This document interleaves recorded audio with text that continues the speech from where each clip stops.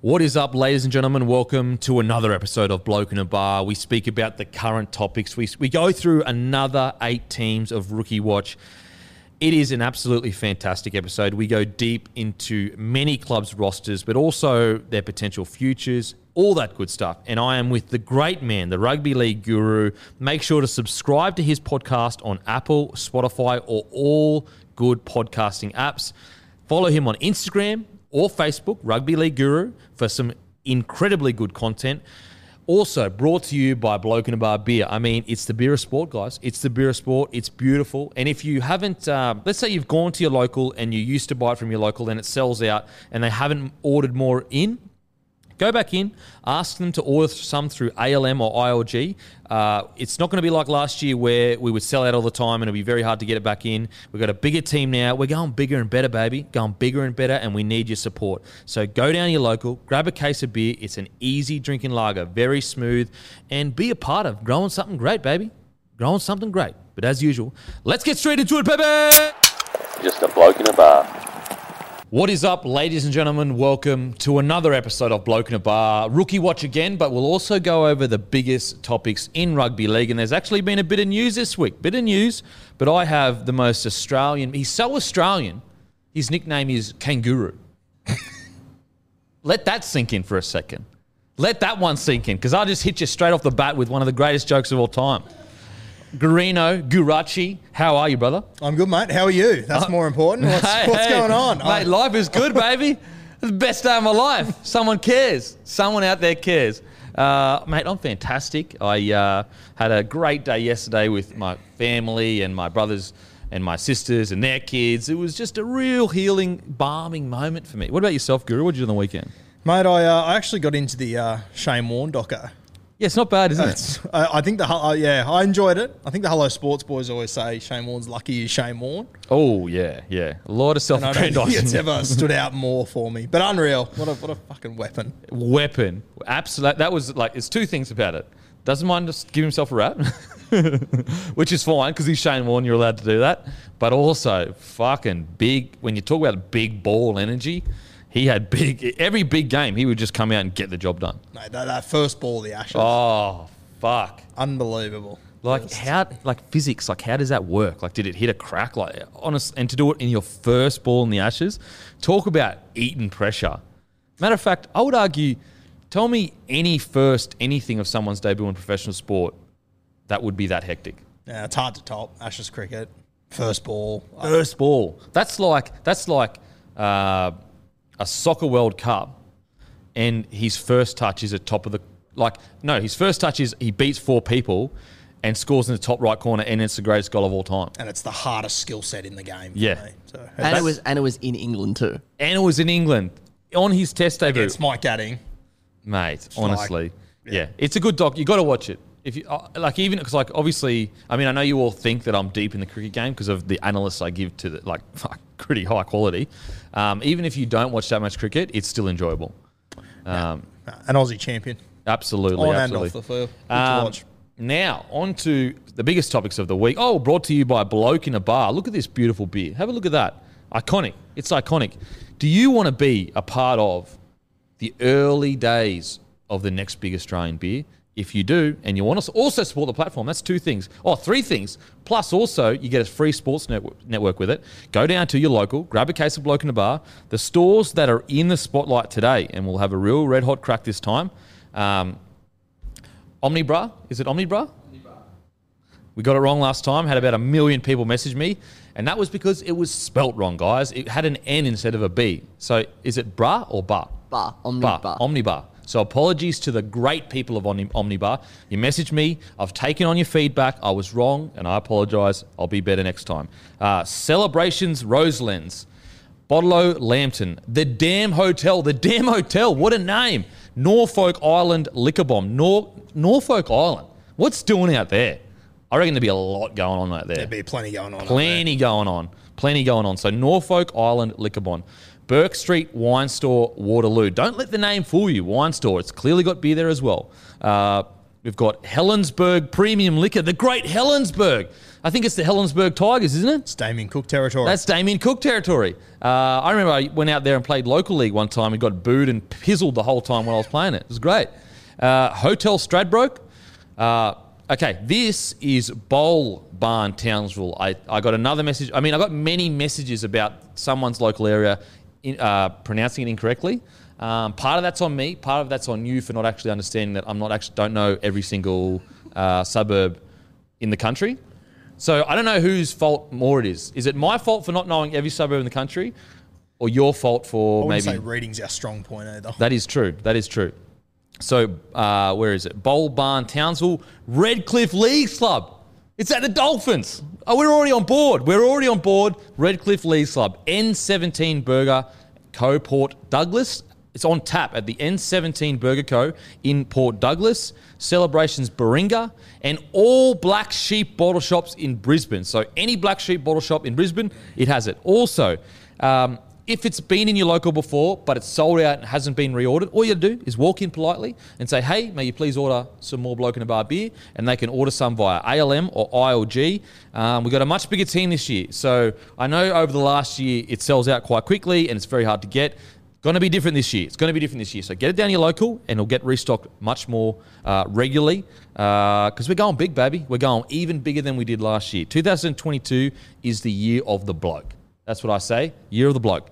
And also blokeette. Now, on to the NRL news. Forward pass technology has been rumoured to being introduced. I have many thoughts on this and many conflicting thoughts on this, but I want to get the great kangaroo onto this. Yeah, I'm very 50-50 on this. I think it sounds great in theory, but I don't want to get to a point where I'm watching rugby league on Friday night and I go to upstairs and there's lines being drawn all across my fucking screen. Yep. Working out. I just think it's a grey area. I don't know how you solve it, but I mean, we all complain how slow the game is now that we've got video referee and everything. For me, I always look back and go, you know what? The game was mad for 110 years before we brought in a heap of technology. I understand it's got its positives to it, but I don't know. I think this one's it can really go either way, can't it? Yep. Look, when you look at it on paper, you go, that's fantastic, 100%. Let's implement it. No more forward passes. But ask yourself an honest question. How many forward passes really ruined a game? Not many. Not many. Maybe one or two this year. Now, I'm sure there'll be some fans out there, but like round 14, Roosters versus Bulldogs, 56th minute, there was a forward pass on the second tackle. They ended up scoring. This is where I feel like, is it that big of an issue? Let the game flow. Now, I do believe that, like, when I initially thought about it, I was like, look, let's just bring in technology. Like, that was my initial thought process. Like, you asked me that 6 months ago, and I probably would have been like, yep, bring it in straight away. And let's just only call, like, don't call it on as it's happening. Only call if a forward pass happens and they, and they pick it up or whatever. But then I'm just kind of like, what if we find out that there's way more forward passes than we thought? And then all of a sudden, not only have we got more penalties, there's technically more forward passes than there is. I'm of the mind now, especially when I've really sat down and thought of it. When we brought in the video bunker, we thought, oh, how good's that? Not many people were against the bunker. But then human error comes in. It's actually not as cut and dry as we thought it was. It actually creates more confusion as well. Like the slow-mo, did he get it down? Did he not get it down? In fast motion, 100%. When you do it frame by frame, he didn't. And so that's my concern with all that. That's my biggest concern with this. And if they bring in forward pass technology, there's going to be some nervous hookers in rugby league, isn't there? Because I reckon there's 25 that get by every weekend, but they are line balls, they are flat, and I'm sort of happy to let it slide. I'm very nervous about this. I just think that, like, this is definitely an area of the game of it doesn't affect the play that much. Now, look, I understand your team had a forward pass against them in 1984 and you haven't lived it down. I understand that. But this is where we need to trust the refs and the touchies. Let's just let them have a flow for the game.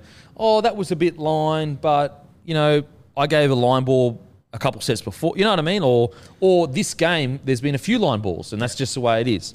If you think you're losing games of football because a ref calls on a forward pass, you haven't done enough to win that game of football for me. Totally agree. And what's interesting, we've got Boyd Corner podcast coming out tomorrow at 3 p.m.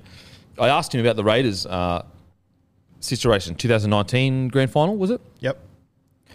And he said the perfect thing. He's like, if you're relying on that one call to win the game, then you've got other problems. And it's a great point. Like, I understand from a Raiders perspective, it may have been the wrong call or whatever. But first of all, you don't know whether he would have scored. You could have dropped the ball the next play. Second of all, you're discounting the last 30 minutes that the Roosters just defended their line, and you couldn't score in those 30 minutes. So is it that call's fault, or is it the fact you couldn't score for the 30 minutes before? And on top of that, is it the fact that the first chance the Roosters got, they did score? So many things that go into that moment that people ignore completely. I'm sure you would have spoken to Boyd. He got tackled around the legs. He got to his elbows and knees. I mean, if they had their time over again, and vast majority of times you say to your player, hold him down, give away a penalty because we can't let them have that advantage. Absolutely. Raiders had to defend one set after that. They let the Roosters go 100 metres. I'm always of the belief that we're a little bit too harsh on referees and we put too much blame on them, and that teams need to take and coaches need to take more responsibility. I always say this, when people have cracks at the ref and that, and don't get me wrong, there are some times when I get, after a weekend of footy, you get on a podcast and you're like, that was terrible by the refs. Like, that was a terrible performance. So it's not really sitting here going, refs can't have shocking weekends. Not at all. But when we look, let's take a step back and look at the broader picture. Tell me a year where the best team didn't really win the comp. It doesn't exactly really right. happen. We love to look for excuses. Yeah. That's the reality of it. And I'm sure someone can bring up, 2009, Storm were over the cap. Yeah, that's not the ref's fault. But I truly believe where there's never really been, in my time watching closely, I haven't watched a grand final and gone, that team didn't deserve to win the comp and they weren't the best team when it counted. If your team doesn't miss a tackle, doesn't drop a ball, come and tell me why it's the ref's fault. So the forward pass technology, at the very least, let's say they go forward with this. Please, dear baby Jesus, test it in reserve grade first. Please. Because what did we do last time? And everyone was like, what is happening? Like, what is actually going on? If they are going to bring it in, please put it in reserve grade and see, does it affect the game? Put it in for a whole season. You know what I mean? The scary thing I have is they get the technology and round one, we're using it. Yeah. And all of a sudden, there are certain hookers, I'm not saying names, but there's a couple that'll be very nervous. You walk that fine line between forward pass every set. At the very least, not even at the very least, the best way forward, I think, would be testing it in Q Cup and New South Wales Cup. Let's see how it goes. If it's great and it's not stopping the game a lot, but it is getting those ones that really do, egregious, then I think we go forward. But I was watching a game with a mate a couple of years ago. He doesn't follow rugby league at all. And there was a try that was scored that was off a forward pass, but it was backward out of the hands. Yeah. And just explaining that to him. Yeah. He was like, the ball went forward. I was like, yeah, but it was backwards out of the hands. Because you just know how stupid it sounds but it's legitimately how our game works. It can be backwards out of the hand. The ball can float forwards. Look, I'm going to this is Professor Guru speaking. Put my hat on. Yeah. This is how physics work, Bruss. If a man is travelling forward at a certain amount of, or a woman, at a certain pace, and he throws the ball out of his hands, the ball will also go forward. That's what I would have done. I can take you down a physics rabbit. You want to go down a physics rabbit hole? I've got no interest in that. You got no interest? I appreciate it. Guru's got no interest. I'm already getting brushed. It's been 3 weeks, Gurino. 3 weeks I'm already getting brushed. So Hello Sports pizzle me all the time. Now I'm getting pizzled by Gurino. I'm still waiting for my first costume from you. The Hello Sports tend to get a different denim every week. I've actually painted, I pushed myself into a corner now because people are going to expect fucking costumes every week. Look, I think best case, if we've got the money, put it in reserve grade or even local league. See how it goes. If it's good and we're not stopping the game too much and the speed is still there, great. But I think that, is this really that big of an issue? Not in my opinion. I don't think it is. Now, no. So this is pure rumor alert, guys. Pure rumor alert. So this has this could be no basis in fact. No basis in fact. But when these stories start coming out, a manager or a club or someone with a vested interest in a result is usually putting these stories out. They go to a journo. So, for example, we'll just say the manager is in this case. I'm not saying that we know that is true because we don't.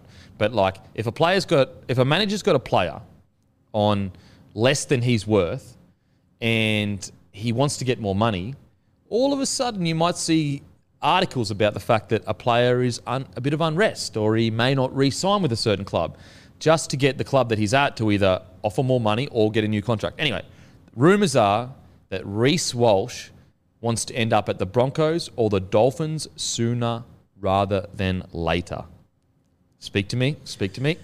Yeah, look, this one makes complete sense to me. I hope the Warriors do keep Reece Walsh. They've done a sensational job with him, but, I mean, the reality is the Warriors have been based in South Queensland for the last 2 years. That's where Reece Walsh is from. It's also where the Broncos and the Dolphins are from. Peter O'Sullivan was the guy that got him from the Broncos to the Warriors. He's now the recruitment manager. And Gus was there too. This one doesn't overly surprise me. I think for the Dolphins, he would be a great 1 or 6. I think for Brisbane, he'd be an unreal 1 or 6 there too. I know this comes back to, and I know people in the comments sort of think that we overplay it a little bit, but mate, tell me living in South Queensland and then having to move back to New Zealand with the travel, with everything, it's going to play a role, and I have no doubt these Warriors players are well aware of it. Yep. And I have no doubt it's something that Peter O'Sullivan will be mentioning to these guys too. So, I'm not confident he's going to be at the Warriors long term. And the tough thing is like he can get a massive offer from the Broncos or Redcliffe. It's not like Broncos are killing it and they're in the top 6. So it's kind of like, look, Reece, if you want to come back, here's your $500,000 deal, come back. Or the Dolphins, obviously they're not in the top 6. And the Warriors are also in this weird position where they're not flush for cash either, you know? Like, it's not like they've got $1 million to get him. And if you're Reece, you go, okay, do I want to stay at the Warriors where, you know, maybe they make the 8 in the next couple of years? SJ is probably in his last 2 years of footy. Let's say the Warriors offered him $1 million a year, but Redcliffe or Broncos offer him 7, Dolphins offer him 8. I think that's a fair amount of where you'd probably get him. I think so. Yep. Is it worth living in New Zealand away from, you know, I know that his heritage is New Zealand, but he actually had never been there before signing with the Warriors. RTS is also gone. Are you willing to take a $200,000 pay cut to stay in Queensland? Either you know, even the Titans is another option. You know, I don't know where you'd fit him, but Broncos or Dolphins that absolutely could use him. Imagine a Reynolds-Walsh partnership. No, it'd be lethal. Oof. It would be. And, I mean, as much as the Dolphins haven't signed their marquee guys yet, like, you just look at that pack, you look at the coach, you know they're going to be okay. Yeah. Location matters, coaching matters. I don't know if you'd put Nathan Brown ahead of Kevin Walters or either way, but you bet your dick you're putting Wayne Bennett ahead of both of them. You know what's crazy is, Matt, remember on the podcast last year when Nathan Brown would come out and say, like, he came out and said, and apologies if I'm wrong, he said he wasn't ready for Origin yet. Like, he said all these little things where I'm like, bro, like, that's your star player. Like, you don't need to say that publicly. I know that it's probably what you feel, but these are all the little things that you've got to massage, you know, and there's even like whispers, well, not whispers, but there was a feeling out of Newcastle that he struggled with, like Kalen and that. Did you surprise you that Nathan Brown said that? That's Nathan Brown. That's always been Nathan Brown. But like you got to grow and improve as a coach. Yeah, but I mean, and that's more so the reason if I'm Reece Walsh, I am looking elsewhere. Yeah. Did you get the feeling too that him and Kalen just didn't see? Yeah, for sure. Not that they had an issue, but it wasn't like, you know, fully clicking the way that maybe it should have. But yeah, that is also, like, apart from when Nathan Brown was over in England, did well over there, that has sort of been the reality. From the outside looking in, we're not inside the camp. Absolutely not. But I do remember specifically speaking about this podcast. He came out and it was just, it wasn't like he you know, bagged the kid or whatever, but it was like it's an unnecessary headline that Reece has to read because his mates are going to send him and be like, bro, like what's this about? And like that's the handling of your young superstars. It's such a delicate balance. And so, like, to just add something else to it, it's like it was unnecessary. Like, what did Brownie gain from saying that? Nothing at all. Like, literally, he could say that to him privately, and do you know what I mean? And get the same effect that he wanted of keeping him grounded. But the public nature of it, it's like, and I just wonder whether, does that go into Reece's? As a young kid, you're so sensitive. You're so sensitive. And have you got a quote there, Matty? So the headline that was generated was Nathan Brown warns against picking Reece Walsh of State of Origin, and the actual quote is, "That would be a big ask throwing a young fella, an 18-year-old who played half a dozen games into a must-win game at Suncorp. But everyone's got to make their debut at some stage." It's just like it's an unnecessary, like as a sensitive young, and I was sensitive. Everyone is sensitive as an 18-year-old. Like it means so much to you. And so when you read that, you're like, bruh, like, back me. Well, especially, I imagine it would be even more confusing for Reece Walsh because 3 weeks earlier he said, "I'm going to move our best player out of position for you. Yeah. I back you enough to move our best player, probably the franchise has ever had, to wing. One of New Zealand's greatest greatest ever. You're ready ever. for that next step." Yeah. It's just it's a bizarre, it's very Nathan Brown. Though. Actually, it actually gets worse. He goes, "It's not in anyone's best interest to put an 18-year-old kid in State of Origin that's played 5 games of footy. I won't make that decision. It's certainly not in anyone's best interest to have Reece at 18 State of Origin. I don't believe." No one's asking you to make that decision, Nathan. Who does that help? Yeah, it doesn't. How does that help anyone? Like, why do the public need to know that? Like, if that's your opinion as a grown man, no, I take that back. Not as a grown man, but I guess as a professional growing in your role, surely you get to a position where you know what the media are going to do with that, and you know how that sounds. Yep. That to me was a real moment in time for me where I don't know Reece that well. I mean, we've spoken a few times or whatever, and I'm a massive, massive fan of him. But I'll just put myself in that position. If my coach came out and said that, it wouldn't like sting me to the core where I couldn't play or whatever. But I'm like, damn, bro, like, back us in. Yeah. Like, back us in. There is nothing but positives for Nathan Brown to get out of Reece Walsh going and spending 3 weeks with the best players in the world. Yeah, I just didn't understand. I didn't understand it. So I wonder whether... Imagine putting him next to Billy Slater for 3 weeks, smack in the middle of last season. Oh, bro. Like, how handy would that have been? Imagine him down at the Storm getting taught by Billy Slater. It's just... Cameron Smith, Thurston, all these guys. Yeah, you're totally right. All those guys would have been in Queensland camp for 3 weeks for him to learn off. Yeah. It's bizarre. How many fringe players come back from Origin and play better? Look at Stefano. I didn't think Stefano was up to first grade in round 10. And by round 16, I thought he was the best front rower Yeah. in the competition at that point. He was incredible. Interesting. So this is a quote from the Daily Telegraph. The 19-year-old is yet to seek an official release, but multiple sources have said the prize fullback is feeling uneasy at the Warriors, and it is inevitable that Walsh and his family will return. And then it says... what does it say? Pre-season has been hard for New Zealand Warriors, especially Walsh, who has been pushed with the club knowing he is a significant factor in their success this season. Again, that would be confusing for Walsh because it was like, 8 months ago, I'm an 18-year-old that shouldn't be in, and now all of a sudden I'm a club leader. So obviously we don't know for sure whether this is just a manager agitating to get an upgrade, and if that's the case, that's a shit go. But I guess that's the way. That's the way the world. God, the shoe fits though. But it seems like when we talk about that quote, and then asking a lot of him because now RTS is gone, I can see a world where that is the case. The other thing I would argue is that, we've said for a few weeks, Shaun Johnson is going to be amazing for Reece Walsh. Yeah. Is there a moment where Shaun Johnson says, I was 19 once. Yeah. I was the guy the Warriors were going to build around for 10 years. I left for 2 years and I became a better player than I ever have. And he was pushed out as well. Yeah, They publicly announced they weren't re-signing him without even speaking to him.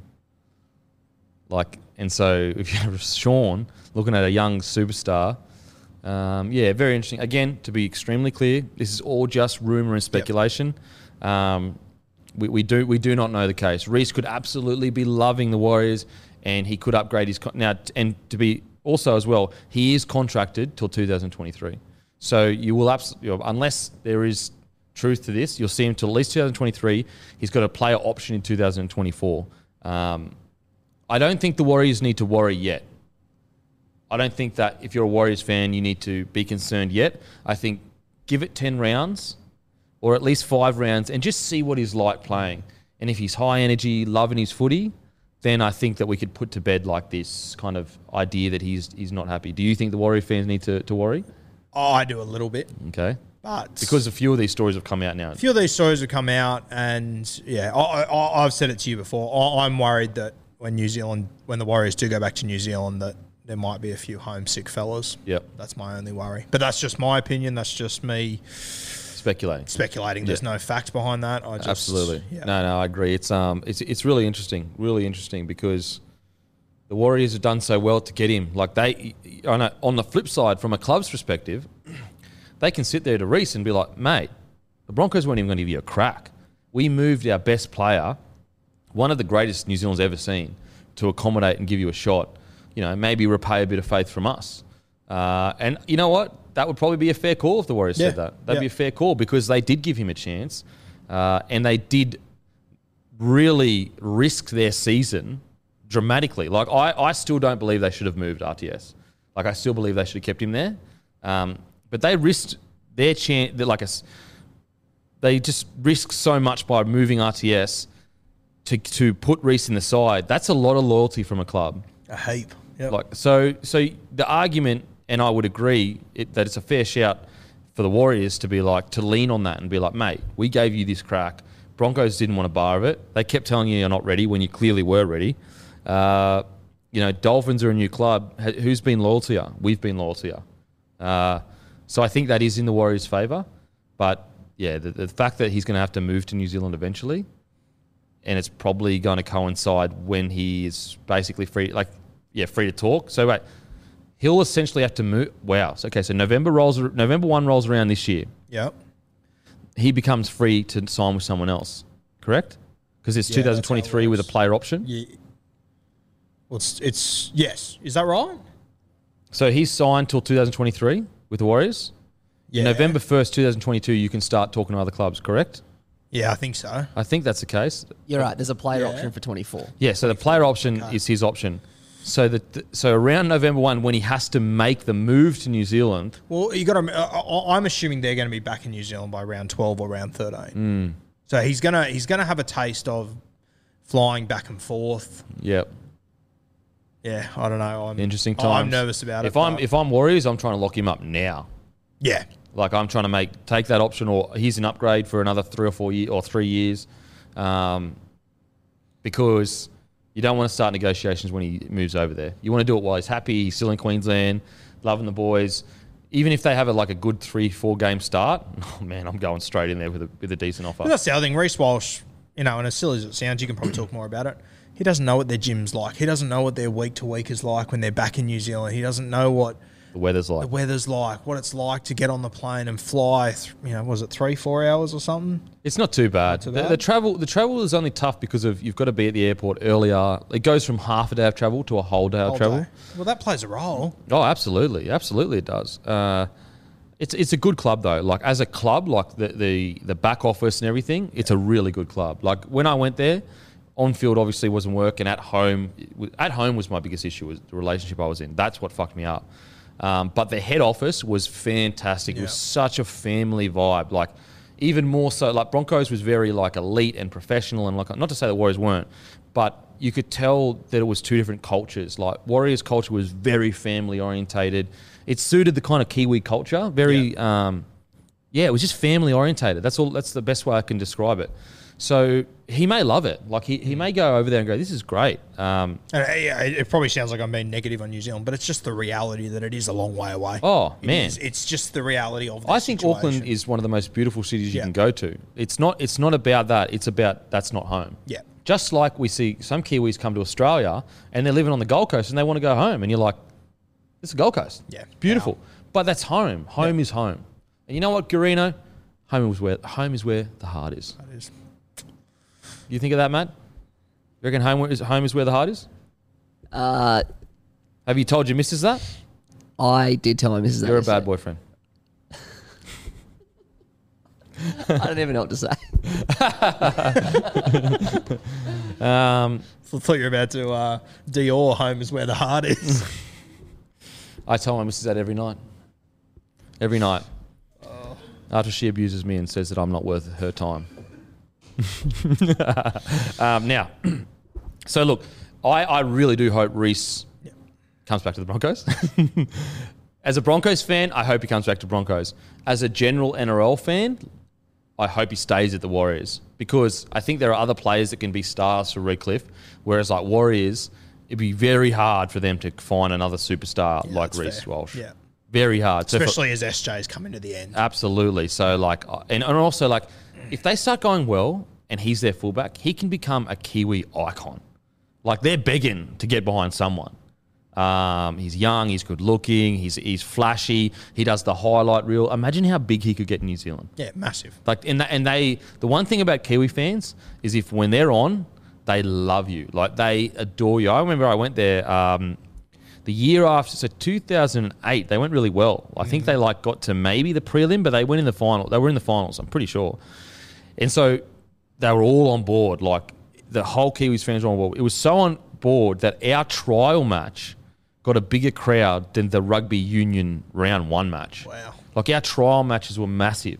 So that's the one thing about Kiwi fans. When you're going well, they'll get fully behind you.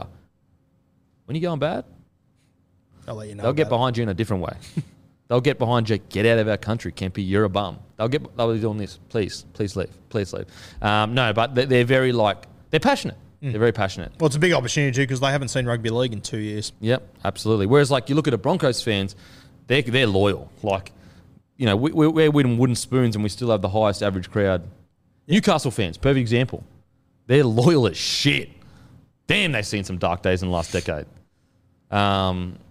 So, yeah, I hope he stays for rugby league's sake, but in saying that, I can understand if he wants to get a big deal at the Dolphins or the Broncos.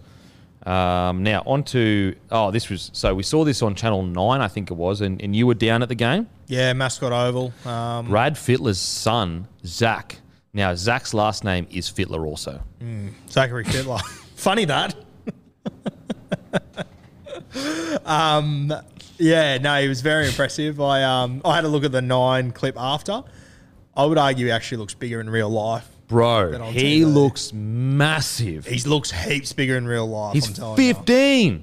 Well, he's young for that age too. He looked like an NRL player size. Mate, I was saying to the bloke next to me, he looked like Brad Fittler with Andrew Johns' ass. Wow. His legs were just so strong. I think he dropped 1 or 2 balls, but outside of that, mate, he was... He was running like Boyd Cordner on the edge, and he was talking a lot too, which I loved. So he's a back rower.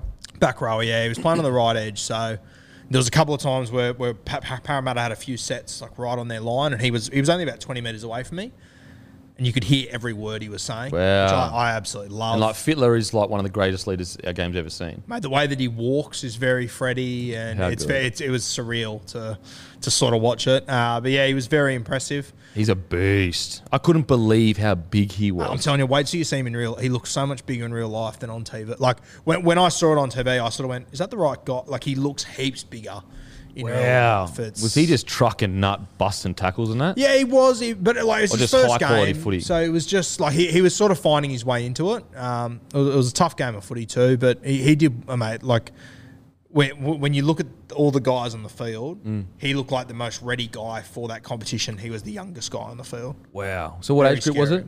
It's under 16s and he's 15. And it's his first game too. Far out. I mean, looking at his physique and just the way he was moving, I was just... If you picked the best player out of the 34 physique-wise, he shits in, and he was the youngest. And it was his first game. And he played the full game. He didn't have a spell. He didn't have a break. And that Parramatta side, as per usual with Parramatta sides, they were good. They were solid. Man, and with Freddie Fittler's like mind and genes, like I wonder if he's going to keep growing. Surely not. There was a moment where he was at first marker, and the dummy half scooted. And when the dummy half scooted, the fullback sort of came inside him. Yeah. And he threw a dummy, and he just put his arms out like that. And just for a second, you were like, he's going to tackle both of these guys if he wants. Yeah. And the dummy half held it, and he absolutely crunched him. Like, absolutely ate him. Put him back behind the ruck. It was... Yeah, so it was very impressive. He did drop a few balls in contact, but that's going to happen. But he was very impressive. Mate, first game, honestly, very impressive. You can have your best front rowers in the comp in NRL trials dropping balls. It's more looking at how does he move? How does he read the game? Can you feel his presence on the field? And that was something that everyone that plays with Freddie Fittler says is like, it was like, don't get me wrong, his skill set was incredible, but it was his presence. He had this amazing ability to just be this larger-than-life character that everyone got behind. And it looked like the footage I saw, I was like, what? He's just a presence. Big boy, moving really well, looks professional almost. Yeah, really interested to see how that develops. 15 years old. Yeah, scary. I was looking at him going, because next year he'll be in the same competition. Oh. You can just tell he's going to be the best forward in that comp next year. Well, they'll probably play him up. Yeah, but it's a big jump though to under 19s. He's big enough. Yeah. He's got the potential to. It'll be interesting to see how he goes. Imagine that bloke with another 12 months of footy. Yeah, and that's the thing. He's never played rep, like he would have played rep footy, but he's never played that level Harold Matthews before. So he's one game in with kids that are a year older than him that he's never played. It probably doesn't sound as big as what people think, but he's 15 barking orders at 16-year-olds. Oh, that's massive. And in that Roosters side, most of them played last year. So most of these guys have already got 20 reps in Harold Matts. He's day one, and you could hear every word he was saying. Far out. That's impressive, man. Can't wait. I can't wait. And you know Freddie's going to have him in the right mindset. You know, he's not going to get ahead of himself. Wow, how interesting. Freddie's birthday too that day. Oh, was it? Yeah. Imagine seeing a young Freddie rolling out NRL in that Roosters jersey. Or, I mean, Penrith fans will say, get him out of the Penrith, but... It was actually, there was... Brad Fittler's son was the edge back rower. Brad Arthur's son was the hooker for Parramatta. Oh, no way. Will Penasini's little brother was playing on the wing. So there was a couple of names. Family affair. Yeah. Family Jet Cleary made his debut in the Harold Matts too. Nathan's little brother. How'd he go? I didn't see it personally. It was out there. But there's a couple of names getting around at the moment. I don't know how to say this name, so apologies. Shakai Mitchell? I've never heard it said, to be honest with Yeah, you, so I'm not apologies. sure. Apologies. But he's Latrell Mitchell's younger brother. Is he his younger brother or older? I think he might be older, actually. He's a big boy. I think he lost like 20 or 30 kilos or something. I think it was 25 kilos, and I think he's down. I think I read he got up to 170, which is a good whack. 170 kegs are the best. Whoa. Not much big change boy. from $2. Yeah. But yeah, anyway, so he's been called into the Indigenous All-Star. So, but I was going to say this at the start. Indigenous All-Stars, multi-game, how good this Friday? Unreal. How good. Now, before we get started with all that, if you're a white fella like us, reach out to your Indigenous mate. Have a chat to them. Speak about their culture. It doesn't have to be like an interrogation. Just have a chat to them. And you'd be surprised at how much stuff you don't know. Coming up. Game's on Saturday as well. Oh, it's on Saturday. Did it Even used to be more on time Friday to talk nights? to them. Yeah, I'm not sure. It is on Saturday, isn't it, though? Yeah? Yeah, 8:10. Game on Saturday, apologies. Okay. But yeah, reach out to your Māori mate, your Indigenous mate. Just have a chat. Ask them where their mob's from. All that kind of stuff. These are real good opportunities to educate yourself and just get closer to your mate so you know his history. That's what we're trying to celebrate in these games is like just have a beer with your mate and say, mate, tell me about your mob. Where you from? What's it about? Perfect time to celebrate this. I absolutely love this game, and I loved that they changed it from Indigenous versus the world team to the Māori team Because shit fight that was. I wasn't that I was hyped as in I'd love to see our Indigenous players be able to celebrate their culture. Like that hyped me up. I had no interest in watching the world team play. We're going to pick one player from every team, and then the first four guys we pick are going to all pull out. Yeah, and and you'll end up with guys you've never heard of representing. It was just, it's so much better the way it is. Whereas It's unreal. Māori versus Indigenous, I'm there for it. Yeah. I'd watch 3 of them a year. Yeah, 100%. Like I actually am really keen because both teams are ripping and are tearing for their culture. It'd be unreal if we could, and I love it where it is, but geez, it'd be good if we could get it during the season when they're all match fit. Oh, yeah. It'd just be unbelievable. It'd be state of origin intensity Yeah. for me. Oh, it'd be crazy. Yeah. Kind of like the Samoa Tonga game sometimes where you're like, whoa, man, that shit is wild. Yeah. Especially that first 20 minutes. Holy moly. Samoa Tonga, first 20 minutes is absolutely wild in a good way. So, obviously this Saturday, what time is it? 7:30? 8 o'clock. It says on NRL.com that it starts at 8:10. 8:10. So 8:10 kickoff, and it will be on KO. in 9. Just on the normal 9. On the, unfortunately. so on the normal platform. Just on this Mitchell that's been called up, he's with South Sydney, but I don't think he has a contract at the moment. And I had someone message me saying, I had a few people actually message me saying, how ridiculous the people without contracts are getting a go in this game. I went to the first ever All-Stars game, and you probably remember Travis Waddell, little hooker. Yep. He wasn't contracted to a club, and he got called in to play 9. He scored a try. He set up another one. I think he might have got man of the match in that Far game. out. And it was the best narrative. And I remember coming home from the Gold Coast the next day, and he was on my plane. And he was there, and I sort of looked, and I went, oh, what are you doing? He's like, they didn't have a spot for me on the plane because I wasn't in the team. And Wow. I'm pretty sure Wayne Bennett signed him off the back of that to go to the Broncos. Well, I mean, So- look at. I know he was contracted, but look at Josh Curran. Oh, mate. He was. Like, Ruben Cotter last year too. They came from nowhere. I didn't even know who Josh Curran is, and that's not disrespectfully. He was just developing as a player. Goes out Indigenous All Stars, rips and tears for the culture, and all of a sudden I'm going, this Josh Curran guy goes all right. And then I watch him the rest of the year. I'm like, probably one of the most underrated players in the game, well, for that year when it comes to form. Yeah. So yeah, make sure to watch. It's a celebration. It's such a good match. I will say, some clubs have kept back their biggest stars. I look, from a club's perspective, I get it. You don't want your guy to get injured, especially if you're already struggling with injury. But I don't know, man. I feel like this might be a bit bigger than that. Yeah, this is different. This if is it was tough. 9s, I wouldn't push back on it Yeah, at all. I no. get it. But this is, I would love to see I feel like the coaches just say it's your call, players. Yeah, it's your call. I just feel like the impact that this has on such an important part of the game. The week's more important than the game. Yeah, I don't know. And as I said, I totally understand where the clubs are coming from. Like, you could make the argument, all right, you think the impact's big. What if that Māori or Indigenous player gets injured, misses the whole season, then he's not starring in the NRL? That's one less Indigenous star that gets to star the whole year in the NRL. That's fair enough. I get that. But I guess my pushback on that would be they're going to get injured in one game. Yeah. Like, you can't – there's going to be a game where they get injured. If they get injured. So, I don't know. I hope the NRL does try to just has a word to some clubs and says, look, we know where you're coming from, but this is so important for us as a game going forward. Yeah, it's one of those things too. Like, if I'm a club, I'd be hesitant to stop my guy from playing. Absolutely. Like, I imagine have that that would combo? strain that relationship Absolutely. a lot. But, yeah. I mean, it's tough though. I think no matter what the NRL does, there will be NRL clubs that will do everything in their power to pretend like there's an injury or there's this or there's that. I still think it's an absolute robbery that Latrell Mitchell isn't playing in this game. And it doesn't even count. That's the stupidest. It doesn't make any sense. Like, honestly, I just do And not if you get it. made an exception and changed the rule, no one would care. No one. It makes so much sense. Just read the room. Like, Tell me one person, like, and then I know someone left a comment and said Joey Manu would care. I can guarantee you Joey Manu would want Latrell to play. Like, even if Joey Manu is a bit off Latrell or whatever, I don't know whether he is or he isn't. I'm pretty sure they have spoken since, like, Latrell tried to reach out and see, all that kind of stuff. But Joey Manu understands culture. Like, you know what I mean? Like, there's a man that understands culture. Joey Manu, he would want Latrell to be able to play, in my opinion. That's literally the only person that would care. Like, as in that you could even argue would care. I don't think he would care.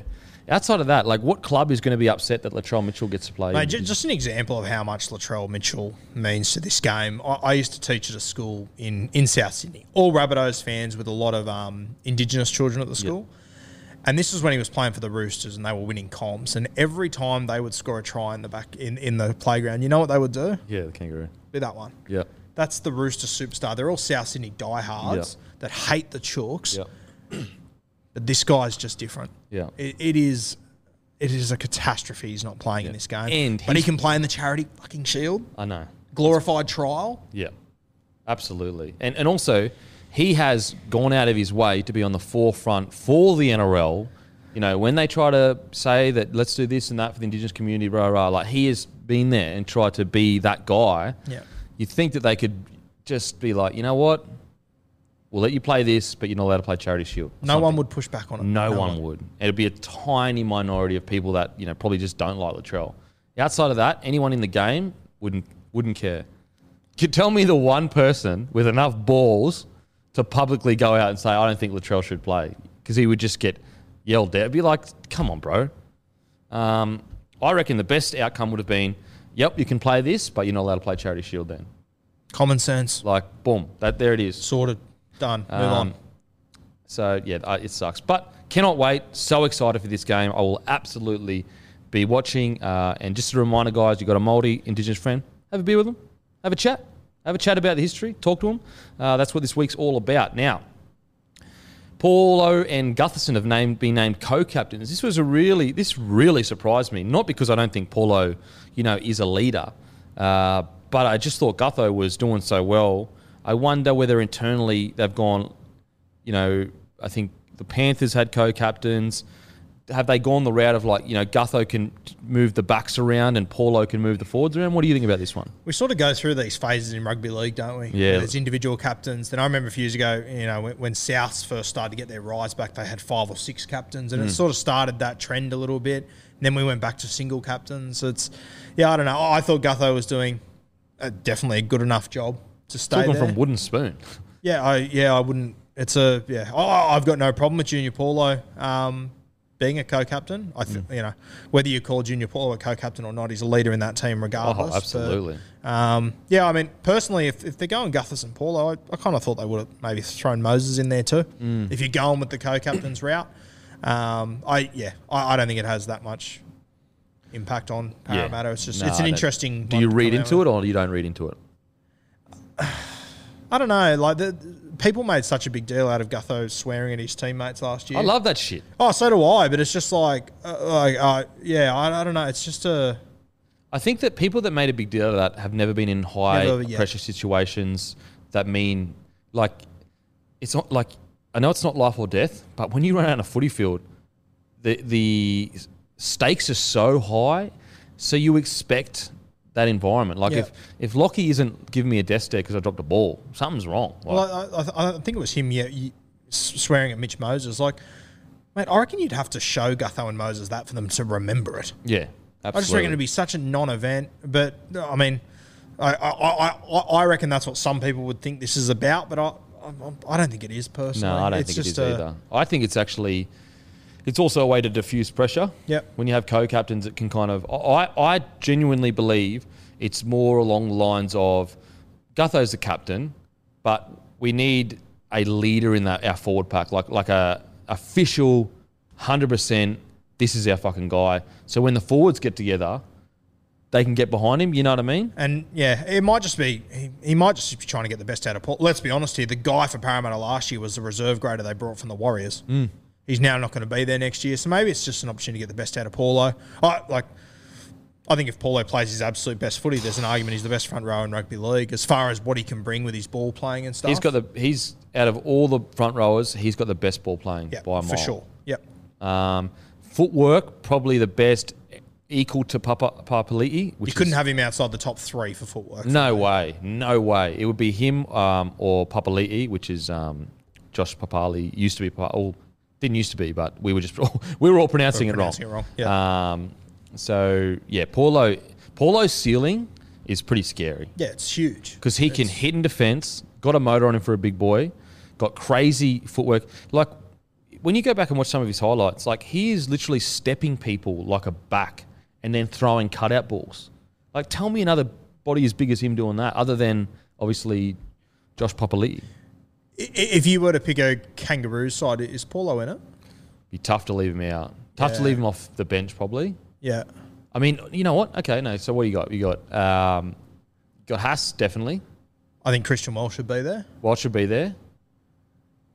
I mean, you could even go Haas, Paulo, Walsh off the bench. Yeah, you'd have to have him in there, sure. I think you would be, yeah. Him and Saifidi off the bench, maybe?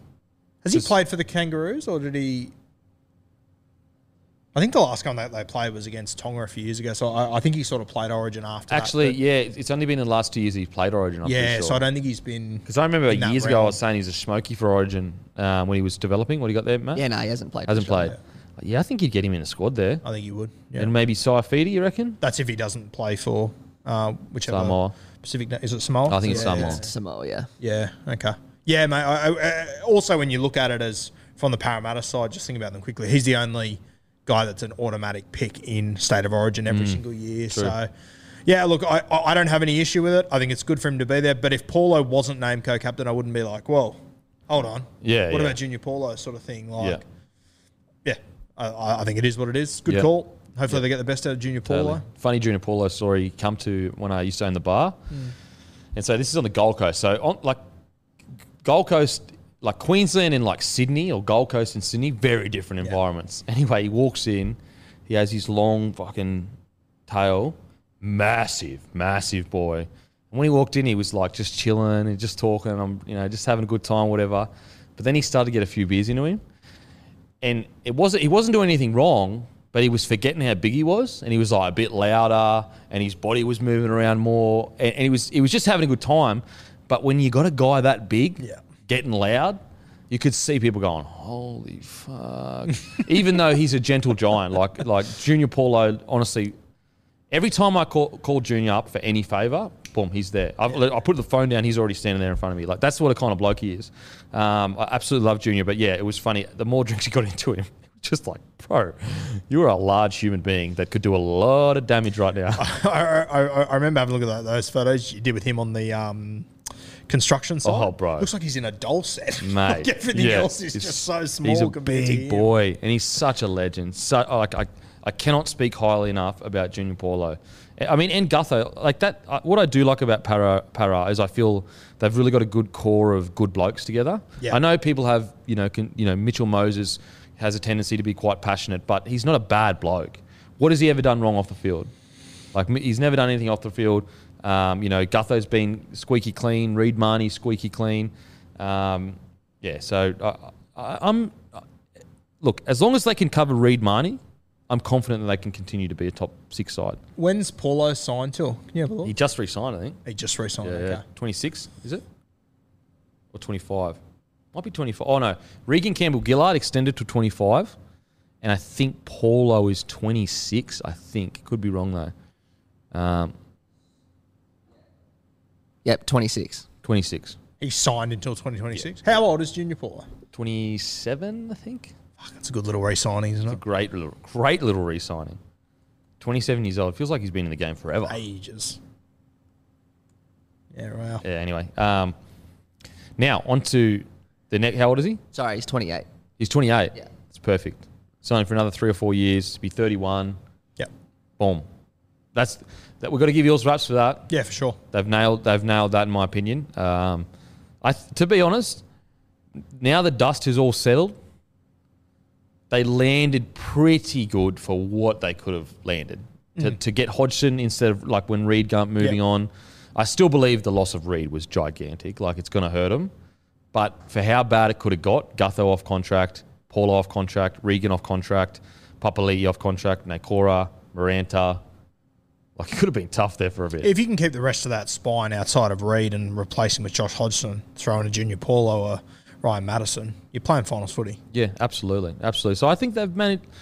Like I wouldn't give them an A+, but I'd probably give them I don't think they've improved, but they haven't fallen apart. Yeah, for sure. And this, I think, like Para a few years ago, it's like just snowballs out of control.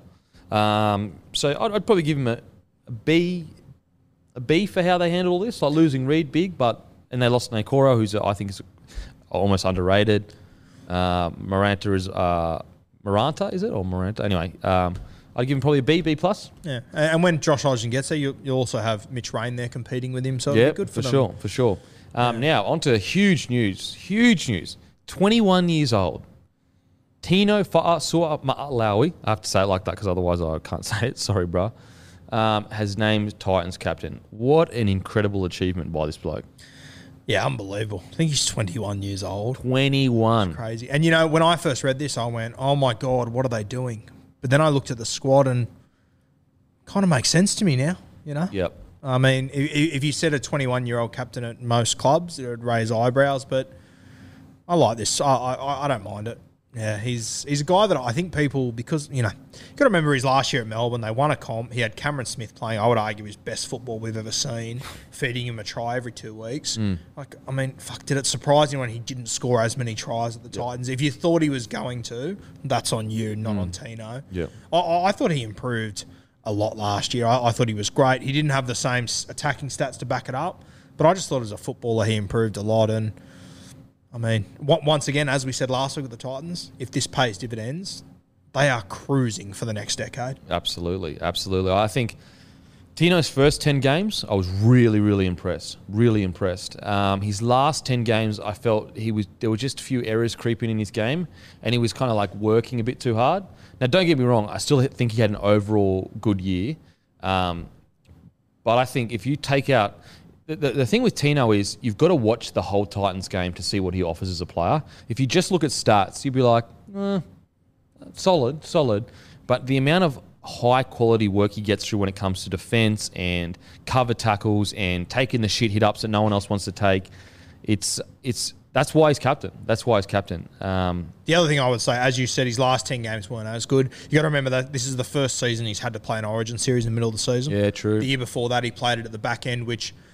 And he was off the bench too with Storm. He was off the bench, yeah. So it was a big transition year. He went from being a role player at Melbourne, to being the guy at the Titans, the guy for Queensland's forward pack, smack in the middle of the season, then coming back to the Titans, who had halves changing all year, different fullbacks coming in and out. I like this one. Once again, as I said last week, if the Titans are going to back in these young kids, they've got to hand them the keys and back them in, and this is a sign to me that they are doing that. So, I think the Titans, this is clearly the direction of going, of we are building for the next 5 to 10 years. I think the only thing I would say with that is then you must be patient. If you come 14th next year, don't fucking blow the place up and start sacking people or whatever. The Titans, even as an organisation, even when you just look at their social media and as a whole, look so much better than they looked 4 or 5 years ago. They were 4 or 5 years ago. They almost weren't even up to NRL standard. It seemed as an organisation, and that's no knock on anyone at the place. It's a very hard. They're still 2008 is when they or 7. 7, when they started, 2007 or 8 when they started. So it's still a young organisation. They have got no ground roots, in the community and that. In a spot where it has been incredibly hard to be a successful franchise in any fucking sport at all. Literally. It's like a black hole. Yeah, sports franchise graveyard, Gold Coast. Whereas I just think they're in such a good place right now as an organisation. I think they've found their identity. And Tino being 21 and captain, you absolutely know he is going to have a red hot crack for the next decade. Yeah. I had a Titans fan say to me the other day, and it's a fair point. He said, would you rather the Titans back their juniors in that have got a heap of ability or pay huge overs to get guys that are probably over the hill, which is what they've done for the last 10 years or so, which is a fair point. A fair shout. So hopefully, all these kids pay off. But as you said, if they come 14th for 3 years in a row, you're playing for when these guys are 25 and they're established first graders. Oh, you've got to be patient. And I think Holbrook has proven he's a good coach. Yeah. Obviously he had all that success over in the Super League, but even when you look at the Titans, they just look like a better footy side. I know that their results didn't really reflect it, but when they were playing the best of the best teams, it wasn't like it was a rabble. And also you could see identity in their side. For example, I know Super League is a very attacking-orientated game. It's probably one thing that Holbrook may need to work with is just the defensive side of things. But attacking-wise, when they were on a roll, they were up there with the better attacking sides in the comp. Remember the game against Manly where they put fucking 30 on them? And I know that they ended up losing that because Tom Trbojevic is a freak. But, it just shows you how good their attack can be. Yeah. Rabbitohs, same situation happened. So this is a Gold Coast Titans side mixing it with top 4 sides, which is, I feel like a few years ago, it was just nah, it's not going to happen. Yeah, and look, they're going to have to be patient for a few years, and it's going to be tough timing to be patient with the Dolphins up the road, establishing a new club with Wayne Bennett, with stars going in there. They'll have money to throw around. If the Titans aren't going too well for 3 years in a row and Wayne Bennett brings some of these young guys, it is going to be a challenge. It's awkward timing to do what they're doing, but they just have to go all chips in here, I think. Yeah, I think so. I think they've committed themselves. I think there's a plan in place. It's a youthful plan. And, just watching Brimo train the other day, I was like, you know what, he is getting old enough now to kind of step into a leader-ish role. I know he's still 23 or whatever, but he's played Origin. He's been in the NRL for a few years now. If he can stay injury-free, we forget, Brimo at Origin tore a New South Wales team apart. Yeah. A good or two New South Wales And that's where if you wait your 3 years, Brimo's going to be 27, where you traditionally see halves and ball players play their best football. Yeah. Sexton be 24. 24, or 23. Like it's... Yeah, it could be anything. Could be something But they great. could have played 150 first grades games with each other Yep. in 4 or 5 years. So I mean, that was one of the most underrated thing about the Storm was the fact that they had 3 players that had basically played like 1,000 NRL games together or whatever their number was. In juniors, you can't, in your spine, you cannot replace that gel that takes time to kind of mould itself around each other. Like they were playing at the North Devils together. They went to Melbourne together. They went to Queensland, Kangaroos together. Yeah. You can't. It's just so valuable. Like, imagine being Cam Smith, Cooper Cronk, Billy Slater. You almost wouldn't even need to call. By the end of their career, you would know, like, Smithy would absolutely know where Cronk's going to be. Like, I know Cronk's going to want to attack a short side right now. He's going to look up, oh, look, there's Cooper Cronk. That's what it would have been like towards the end of their career. And these guys, if they play for long enough, they could... It was like that halfway through their career. Yeah, no, it's crazy. Like, I'll never forget that try that Cooper Cronk, he threw that pass over his shoulder and Slater came around the back in the 2012 grand final. Like, they used to do that stuff all the time. Do you ever remember a pass hitting the ground? Yeah, so true. It was How many so times pinpoint. did they go from hooker to halfback to fullback like that and the ball hit the ground? It never did. Yeah, absolutely. So huge congratulations to Tino. I just love everything he's about, man. Very easy for a guy as naturally gifted as him to just get by on his size and his mobility and I only want the ball in good ball to make myself look good. Like, nah, he's a ripper and terror. An absolute... Basically, he's got a small forwards mentality in a fucking Giants body, which is what you want. Yeah. Now, just some quick bad news. Unfortunately, we cursed him, the poor bloke. Harley Smith-Shields does his ACL. We also cursed Sean Bloor. I think in our thing we were saying Sean Bloor is a real one to watch at the Tigers. Like, Bloor, for me, I think that like he's so good that he could eventually play off the bench in Origin at some point in his career because I think he's still only... Can you just get his age up? It's like 22, 23. And I'm pretty sure, Matt, if you can have a look, he was New South Wales captain in under 18s or 20s or something for a couple of years. Penrith were filthy to lose him, but geez, he's had some bad injuries, but also just terrible timing. Bloor's 21, and you're right, he was the New South Wales under 18s captain. Yeah. Before him was Payne Haas, and the one before that was Cam Murray. Wow. So Bloor, and remember Bloor's debut, he went toe-to-toe with Nathan Brown. Didn't take a backward step. I would argue he rattled Nathan Brown that night. He really As a went, rookie. and that's nothing against Nathan Brown. He's one of the best players in our competition for me, but yeah, he is a goer, and we still haven't seen anywhere near the best of him in first grade because he's been constantly injured. Yeah, because he did his other ACL a couple of years ago, and then he did this ACL. And like what I love about these young fellas, like he messages, he said, "Oh, thanks for the support, bro." Like, you know, still so humble and respectful. And I just said to him, bro, remember Tedesco? How many injuries he had? Look where he is now. Like, fuck. Isn't a Harley Smith serial with some time on his hand going to enjoy himself? Mate. Shocking day to be Mooseheads. Jesus. Honestly, don't let your missus go to Mooseheads in Canberra for the next 12 months. Put a ban on Mooseheads. Because if Harley Sexy Shields is there, limping around in a boot, It's Red Rover. See you later. she's over. She's over. I don't care how much you miss. Oh, you're so cute. I know you're not naturally good looking, but I'm attracted to you. I'm attracted to you. Harley Smith's Sexy Shield gets on the dance floor in Moose's on crutches. Even if he's on crutches, he'll still fucking bust a move, I reckon. Give him the house keys. Mate, so there's going to be a ban for any misses to Mooseheads. So apologies, Mooseheads. You're going to lose a bit of business because, wow, he's going to have some time on his hands. You'd almost want them to go into a bubble in Queensland so he can just be around the boys, like living with them. Yeah. That was one thing Boyd said. Before I forget, the Dirty Merger podcast will be Friday, 3 p.m. Friday, 3 p.m. Won't be Wednesday. It'll be Friday, 3 p.m. Boyd Cordner podcast. He said, I was really lucky because when I retired, they asked me to go up in the bubble with them. So I got to spend the whole year with the fucking boys. It's like retirement. Unreal. A retirement year with the boys. How good's that? Without the pressure of playing footy. Yeah. But knowing Boyd Cordner, he would have been fucking frothing at the mouth to get on the field. Imagine how much... we all are competitive, but I would argue Boyd Cordner is one of the toughest rugby league players we've ever seen play. Without a doubt. And there's no questioning it. He's retired himself at 27. 27. 29 because he went too hard. Well, 28 technically because he's 29 now. So 28 years old, he had to retire because he went too hard. Did he tell you the yarn about the 13 grand final?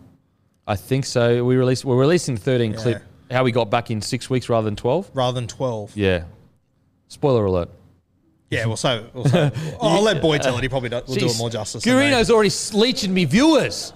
Fuck, this podcast is going downhill. I'm not going to interview players anymore. No one's viewing them. Gurino's leaking it. But I remember watching Boyd play a trial when he was a first grade trial. Oh, were you there? 16. He talks about that too. I wasn't there, but I remember seeing it and just seeing. Oh, you watched the footage of it? Yeah, and just going. Fuck, still had the same chin. Looked exactly the same as he does now. Yeah. They breed him different up that way. Mate, he doesn't get the raps he deserves, Boyd Cordner, because he was so private and just did the dirty work. Like, I'll tell you what, there's Paul Gallen for me is one of the toughest athletes we've ever seen, but I'd put Boyd right thereabouts. You watch that grand final. It's the 75th minute? Yeah. You're a back row. You've played 80 minutes most likely. You have been defending, as a back rower defending your line, it's arguably the hardest spot because not only do you have to make the right reads, you've got to get off the line to release your outside men. So you're just doing shuttles like this. Matter of fact, I would argue the back row is on your own defensive line is probably the hardest place to defend because you've got big spaces around you, but you are the one that has to get off the line. Whereas front rowers, they have to get off the line, but doesn't matter as much because, like, obviously let's say the play the ball's here, your front rowers are just here. Like, they only really need to get up like that, 4 or 5 metres. Whereas the edge bloke's got to get. So he's in a grand final. What do you reckon, Raiders? How many sets do you reckon they had a line? Maybe 8 to 10? Yeah. It was a lot. It's a heap, yeah. So they're defending their ass off. Guess who was the person that got the quick play the ball on the turnaround that scored on the try? Yeah. Boyd Cordner on his hands and knees, as you said earlier. Then Keary comes out long side, goes down short side. Latrell with the biggest balls in history in a grand final. If they drop that ball, they probably lose the game. Throws a flick past Tupu Tedesco. And he was carrying it in his right and shifted to his left to throw that ball. That play's underrated. Yeah, so underrated. Like, so that player's... Anyone else does that, and it's a massive deal. But because it's Trell, we're just, of course Latrell did that. Trell into Daniel Tupu, who's criminally underrated as well. It comes from Boyd. It comes from Boyd winning that tackle. That's all it takes. Taking the tough hit up, giving Keary enough time to get out and get them on the back foot. But this is another thing that you will know when I say it. So obviously you remember Tedesco's incredible Origin win try? Yep. Guess who the bloke played the ball was? Yeah, Boyd was Boyd Cordner taking a fucking tough carry. We had all the momentum, Queensland. It looked like it was going to happen again. And he talks about it in the podcast, and he says, like, it felt like, oh shit, like this happened again. Boyd Cordner gets a quick play of the ball. It goes to Cam Murray, to Mitchell Pearce, to Tom Trbojevic, to Fergo, tippy toes down the line, boom, back into Teddy. I do a thing on my podcast where I get former players to come on and pick their dream team. And I went through them a few weeks ago looking at Boyd Cordner. And every single player that played more than 10 games with Boyd had him in there. Wow. And this is... Like when you think of dream teams, you want to pick the most exciting guys. Think of the back rowers we've had. Oh, mate. But Boyd is just so, like... I would argue coming out of your own end, your own 20 metres, he's the best forward you could just about have. Yeah, absolutely. Absolutely. Like, bumper bars up and just... And he will come... He won't do it one game. Actually, he won't do it one set. He won't do it one half. He will do it for 80 minutes straight. Like, if you think that... If we bash Boyd enough, he's going to go away. Like, because most players, if you hit them hard enough for long enough, they'll take a step back and go, look, someone else fucking help me out here. Boyd Cordner will come all day long, and he won't just do it for a game. He'll do it for 2 games. He'll do it for half a season. He'll do it for Origin. He'll do it for Australia. He'll do it for 5 seasons straight. Like, yeah, I got such big raps on him. How many games did he play? Did he get to 200? No, I don't think so. So 180, he won 3 premierships. 3 premierships, 2 Origins. Technically, 3 because he was a part of the 2014 squad, but 2 Origins back to back. I'm just thinking off the top of my head, would he be the first guy ever to captain back-to-back premiers and back-to-back state of origins in the same 2 years? Probably. At least in the modern era. Yeah. Because like Broncos obviously last to go back-to-back premiers, but that was... Alf might have done it then, yeah. Was he captain though? Of Origin? I don't think he was captain. Was he not captain of Origin? No, he probably wouldn't have been early 90s. No. Fuck, that's impressive. That is incredible. And it does, like, you know what I mean? He doesn't get the same... Yeah. He's just incredible. I got such... And what's great, what I love about his career too, if you go back and watch his career, he was an attacking weapon. He used to hit these mad lines on the center or the half, and I think the first 2 years of his career, he scored like 9 or 10 tries, and he was considered this mad hole runner. And then he developed into such a leader that, he just didn't have the opportunity as much to do that because he was doing all the shit stuff for his teammates. But yeah, absolutely. He was captain of the Roosters at like 25, was he?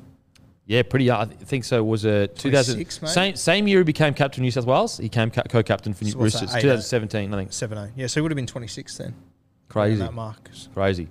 And like even little things like Freddie, like there was a lot of talk about that first year. Like all the media and that were like, look at all these gun flashy back rowers that we've got, and they were saying that Boyd shouldn't be picked. And he says it. Freddie called him straight away. He said, "You're my first picked." You're my first picked. If Freddie's saying you're first picked, you got something special about you that the average journo that may not know footy as deeply knows. Anyway, even Tyson Frizzell on his little snippet said greatest back row of all time. And you know what? I know he doesn't like. What would you have? You'd probably like the Raging Bull.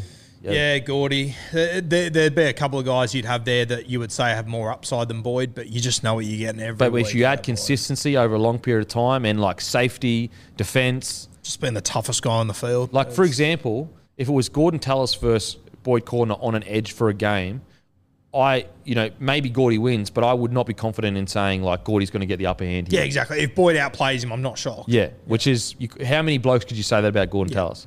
Not many. He was a fucking maniac. Absolutely. Imagine Gordy in today's game. Yeah, no, thank you. Wow. I would love to see it. We're still trying to find fucking poor old Brett Hodgson. Mate, that was so unlucky. I feel so sorry for Hodgson because he actually, if you go back to his debut, had one of the greatest... Ran for about 4Ks. No one talks about it. He had one of the greatest Origin debuts literally in history. I think it was like 300 metres or something. Most metres run by a debutant for a very long time. And on top of all that, the way the tackle happened, it wasn't his fault. Like, he can't help that his jersey... Like, what was he supposed to do in that situation? Yeah. Like, fuck, poor bloke. That is so fun. And he was such a good fucking fullback. Well, mate, people forget, like, 05, they won that premiership. He was an absolute superstar on that side. People forget he was the 01 fullback for Parramatta when I would argue they're the best team to never win a comp. I think they scored the most points ever in a season. In 2001. Wow. If it wasn't for Andrew Johns... Shows you how good Joey is. Oh, yeah, for sure. Yeah. You just forget, and I think you brought up a really good point with, like, Tom Trbojevic.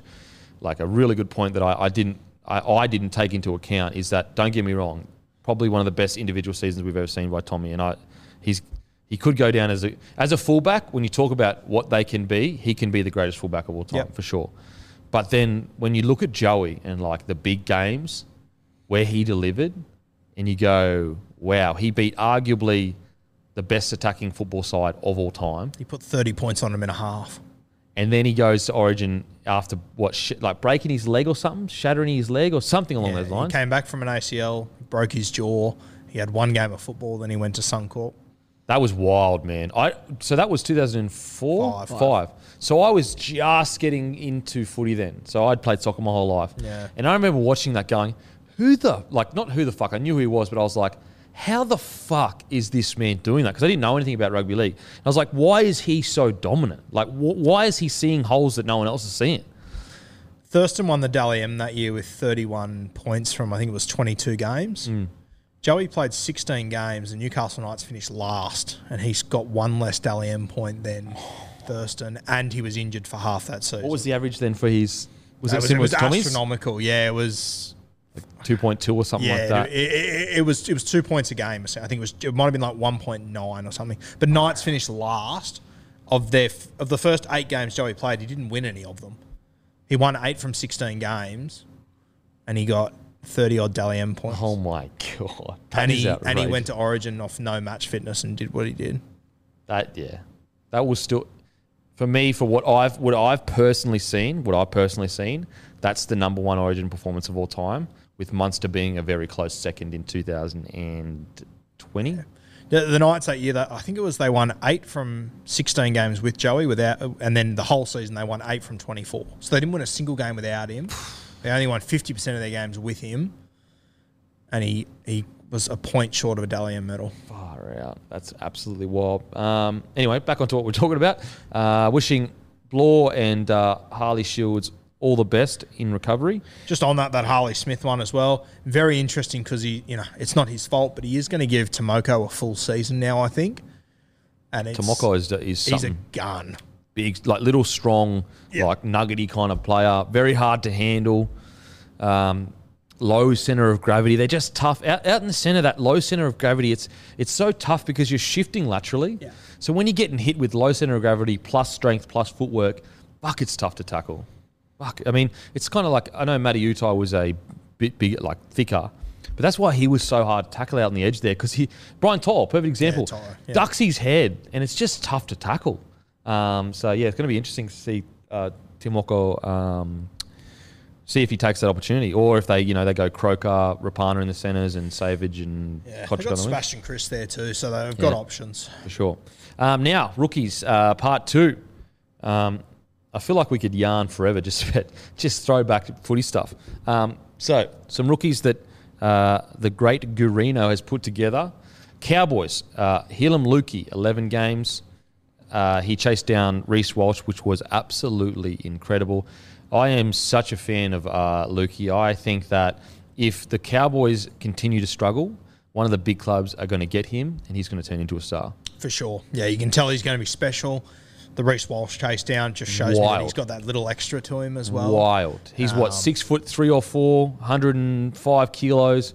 Reece Walsh is 80 kilos, maybe 5'10". Yeah. Hyland was also playing left back row, and Reece Walsh went straight down the sideline, so he went 80 metres. You're probably better at this than me, but Hyland would have gone 100 metres, I would assume. Yeah. And he almost put Reece Walsh in a wheelchair the way he tackled him, but he got there, which was unbelievable to me. What's his physique like? 103 kilos, 195 centimetres. 195 centimetres. Yeah. So he's as tall as Greg Inglis. Yeah. And probably, wow. A big bit of gear. Far out. And he's got a motor. Far out, he's got a motor. I remember watching his debut, and I was just so impressed of how much work he got through and how keen he was to get his hands on the ball. Yeah, look, if I'm the Cowboys, I'm trying to lock him up ASAP. Yeah, well, I've always, same as you, I've always been very high on him. A lot of people I talk to from in Cowboys, they're actually more excited about the next guy. Yeah, Nanai. Nanai. Which is, there's been an article saying the Dolphins are trying to sign Nanai. Yeah. Again, all rumour and speculation, similar to the Reece Walsh thing, no facts. But when he made his debut, I was impressed. Yeah, I was impressed, but I reckon I've had 15 people say to me, Hylam's good, but Nanai Wow. is the one to watch. So, Which is interesting because, like, Lukey physically is the more like, wow, what an athlete. Whereas Nanai seems kind of like and again, I'm not saying he's as good, but like a Steve Menzies kind of build. Like, he's not that big. I mean, he's big to the normal person, but compared to other back rowers, could you please get Nanai's height and size up? But just the way he moved, you know how like Steve Menzies had this like real ability to like slip a tackle here and like be really strong and hit his front. Like, he didn't look that strong on the field. And like when I was watching Nanai, I was like, how's he breaking these tackles? And it's a very small window. To be clear, I'm not saying that he's Steve Menzies. I'm just saying that he has that weird ability that he doesn't look super strong, but he's slipping tackles. and you've always got those guys in rugby league. Yeah, You can't absolutely. really explain it. It just is what it is. Yeah, Cowboys people very Did you get high that on same him. feel though Yeah, too, for watching sure. it? Yeah. It'll be interesting though. You've obviously got Leilua arriving there next year. He will be one of the starting back rowers, you have to assume. So, I mean, if the Dolphins What are your thoughts on that signing from the Cowboys? Knowing that it's probably 500 to 600K, and also knowing that you've got these guys.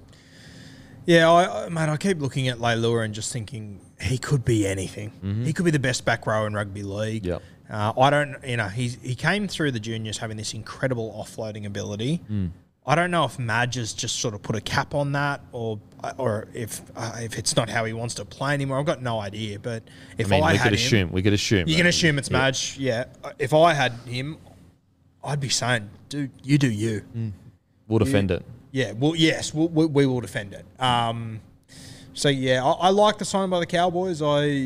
Is it worth? Because like now Nanai's linked to the Dolphins. Like if you're Nanai, you're sitting there going, hang on a sec. Like I'm a young stopper. What's the size of Nanai? So he weighs the same as Lukey, but he's 9 centimetres shorter. 9 centimetres shorter. So he's 186 centimetres and 104. So he's about 6'1", which for a back rower isn't really that big. For today's back rower. It's not small, though. It's not small. No, no way. But for the way he was moving and pushing off tackles as an 18 or 19-year-old, it's going to be interesting. I wonder whether he does become quite stocky, because he's going to grow, Nanai. Yeah. But so what's 186 centimeters? So you're looking about 6'1" and 105 kilos. Maybe it's his lower body where all that weight is, because he does. Do you reckon he looked that big on the field? No, look. To be honest with you, I haven't seen as much of him as the other guys. To be honest with you, you're probably better off talking about. I just know that people are constantly chipping me about how good this guy is. I was just so impressed with how physically strong he was as a teenager. Yeah. But also his ability just to be able to. I think he did a chip and chase, or he grubbed it and they scored. He made a line break and I think they scored off that again.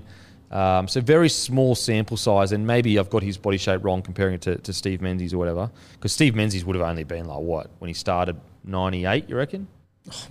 Dripping wet, I Yeah, reckon. maybe not even that, maybe 96. Yeah, So probably a bit bigger than Steve Menzies. But in saying that, when Steve Menzies was coming through, they didn't have the gym It's a different programs. time. Yeah, didn't have the gym programs they have today. But yeah, I know people are going to be like, who's not like Steve Menzies? I'm not saying that he's like the exact same, but he had this rare ability to kind of break tackles. And who else was similar? Like Sean Berrigan, another example. Yeah. Well, he was not big at all, but he was strong as shit. Breaking tackles, very slippery. Matty Orford was a bit like that. Yeah.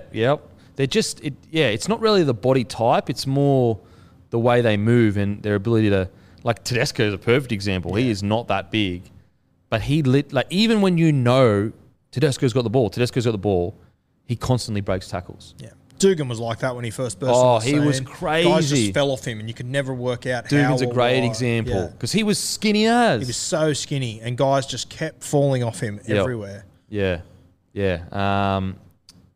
Really interesting. With the Luciano Leilua signing, I agree with you. He could genuinely, truly be one of the most destructive outside wide running forwards in the comp. And what I also like about him is that you could probably move him into the front row if you had to. I feel like you'd lose a bit of his oomph, but it is a good thing to have if you need it. Even 13 to an extent, if the game slows down a bit, you put him in that third. Anyway, he's a good back rower, but it is interesting because you may have just sacrificed one of your young guns that you can keep on a smaller contract. What if I'm Leilua? I'd be nervous about a North Queensland pre-season. There in the heat, some of the shit they do up there, they're running up mountains. They're fucking. I couldn't think of anything worse. Personally, probably one of the toughest areas to have one. I would say without a doubt. So hot, rains and it's still hot. Yeah. Doesn't even help you.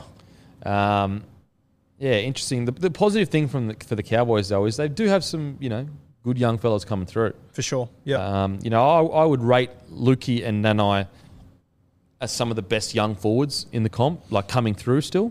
Griffin Name? Griffin Neem, I think the name is. Yeah, he played 3 games. Red-headed front rower, played last year. Junior Kiwis a couple of years ago. Another one to keep an eye on. A front rower, just a consistent guy, not in your Payne Haas sort of mould, but one that I think can become a consistent first grader along with the next guy. Yep. Riley Price, he hasn't played footy yet. He can play on an edge or in the middle. He's Steve Price's son. Oh, really? So pretty good pedigree there. He's another guy that heard a lot of good things about. Once again, not your Payne Haas sort of front rower, but just a consistent. I think he'll be a lot like his old man who started out in the back row and then moved his way into the middle. So, mate, they have got young talent there. They might not be, when I went through this whole list, so many outside backs, so many ball players. For me, I can't see those guys at the Cowboys, which is the only worry. They are all forwards, but they have got good quality forwards coming through there for sure. Yeah, absolutely. Now, on to the Eels, an obvious one, Penasini. I think we've already kind of really spoken about him, but he is a good one to have for sure. Yeah, plenty of upside there. He could be their best outside back for the next X amount of years. Yep. So if you're not aware of him, you need to be. It feels like he's played more than 5 games for the amount I've spoken about him. Absolutely, and also the impact that he had in that Yeah. in that finals match. I mean, of those 5 games, I think 2 of them are finals games, and he held his own. So, definitely one to watch. I don't think I need to remind you, though. Yep. The next guy is Sean Russell. He's played 1 game. He can play wing. He can play fullback. Just a really handy guy. I reckon you could throw him in the halves and he'd be okay too. Pretty quick. I don't know where he fits into this team. He could take that role that sort of Will Smith played for a couple of years there. Yeah. Actually looks a lot like Mitch Moses when he's running to me. Okay. I think he scored 1. I think he played 1 game and he scored a try in it playing out on the wing. But I think he's more of a fullback or a 14. So one to keep an eye on there. Sean Russell, Kai Rodwell. He came from South Sydney. He came through the ranks, held in really high regard. Front rower, come from South Sydney. He's there now. It's a pretty stacked forward pack. Yeah. I don't know where he gets into it, but one to keep an eye on. The next guy here, and I haven't heard his name said, to be honest with you. Solomon Naduki. Yeah. He hasn't played yet. Centre wing in New South Wales Cup last year. He played 6 games, 3 tries, 16 tackle breaks, 3 line breaks, ran for 160 metres per game. So pretty good. And they do need some depth in those outside back area, I reckon. Yeah. I think he's a guy that has got that potential to be a Sivo or a Radaraja, one of those sort of guys. Last guy on the list, could be anything. Is he going to kick or not? Yeah. I don't know. He's a Greg. big boy, almost like a young Fafita. He looks like physique-wise, but with guys like him, he has all the potential. It's up to him. Well, mate, the Cowboys were devastated when he left, and I don't know. Was he injured last year? Not sure if he played. He did play a game last year. I remember when he got given his jersey, and just to that presentation, like obviously they're always excited for guys, but I think you could tell that the boys do get around him. Yeah, okay. They do like him. He just sort of got that vibe. But if you would have said to me 2 years ago, where's Greg's career going to be at? Yep. I would have thought there would have been 40 games instead of 2. So, if you had asked me, especially even after the Indigenous, how he was pretty good there, I would have said we're going to see not necessarily like breakout superstar, but a kind of like a cult. That first 30 games, people are like, fuck, because he's just got something about him. Yeah. So I also agree with you. I was quite surprised. Now, don't get me wrong, the Eels forward pack is extremely stacked. Like, where do you, especially when Papali'i comes along and just blows us all out of the water. But I would have thought that he would have snuck a few more games on the edge and on the bench, coming off the bench for a few minutes. I remember watching a few years ago, I had him and Hamlin ULA from the Sharks. I had them on the very same sort of, they're probably at the same spot. It'll be interesting to see where they are. And I would assume Hamlin's played 25 to 30 games now. Yep. I would have thought this guy would have been on a similar. Yeah. So we'll see how it plays out. But in his defence, we both just agreed on, that Eels pack is tough to break into. Tough to break into. I think, maybe if this year isn't the year, next year may be the year, because obviously Papali'i moves on. And a few of the other forwards like Maranta, Nakora, does open up quite an opportunity for him. Well, I think for him this year, he should be gunning for State of Origin period when Junior Paulo goes away for 6 weeks. Absolutely. And that's his opportunity to really stand up. Now, on to the Panthers. I was going to say, that Sean Russell, I remember you posted about him. It was the one that he scored in the corner when he took over Makasiva and all his mates were there. Oh, yeah, I remember. I remember. Yeah. Now it's on to the Panthers, and what's crazy is this Panthers list has 1, 2, 3, 4, 5, 6, 7, 8.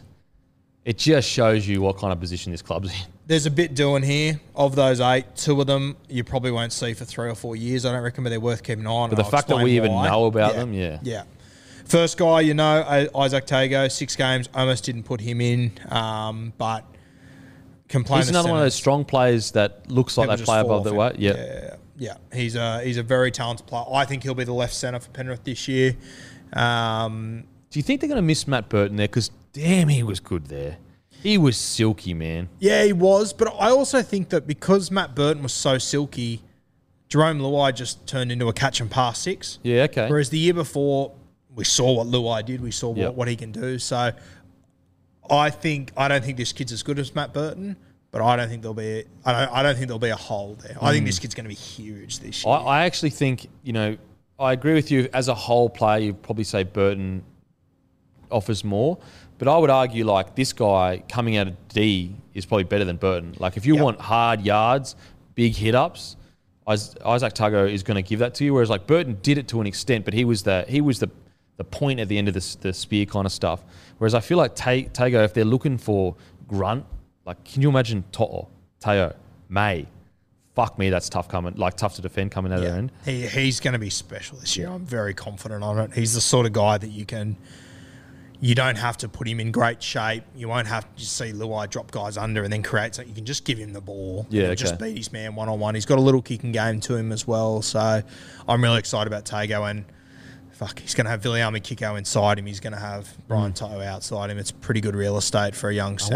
I wonder if he's edging or like kind of the plan is maybe we put him at centre, then when Kikau goes, we drop him in that second row position because he wouldn't shock me in the slightest because he's just strong, man. Fuck, he's strong.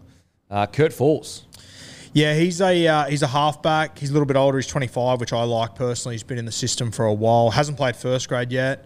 Not your high-end attacking ability sort of seven. He reminds me of Mitchell Pearce. That's where I'd put him. If you're looking for a chip over the top, run the length of the field half, he's not your guy. But he's got an incredibly good kicking game. He's been playing Reggie's for a number of years, and if you have a look at his highlights, his kicking game is impeccable. So Sean O'Sullivan's walked into the club too. So I don't know if you'll see Kurt Falls this year.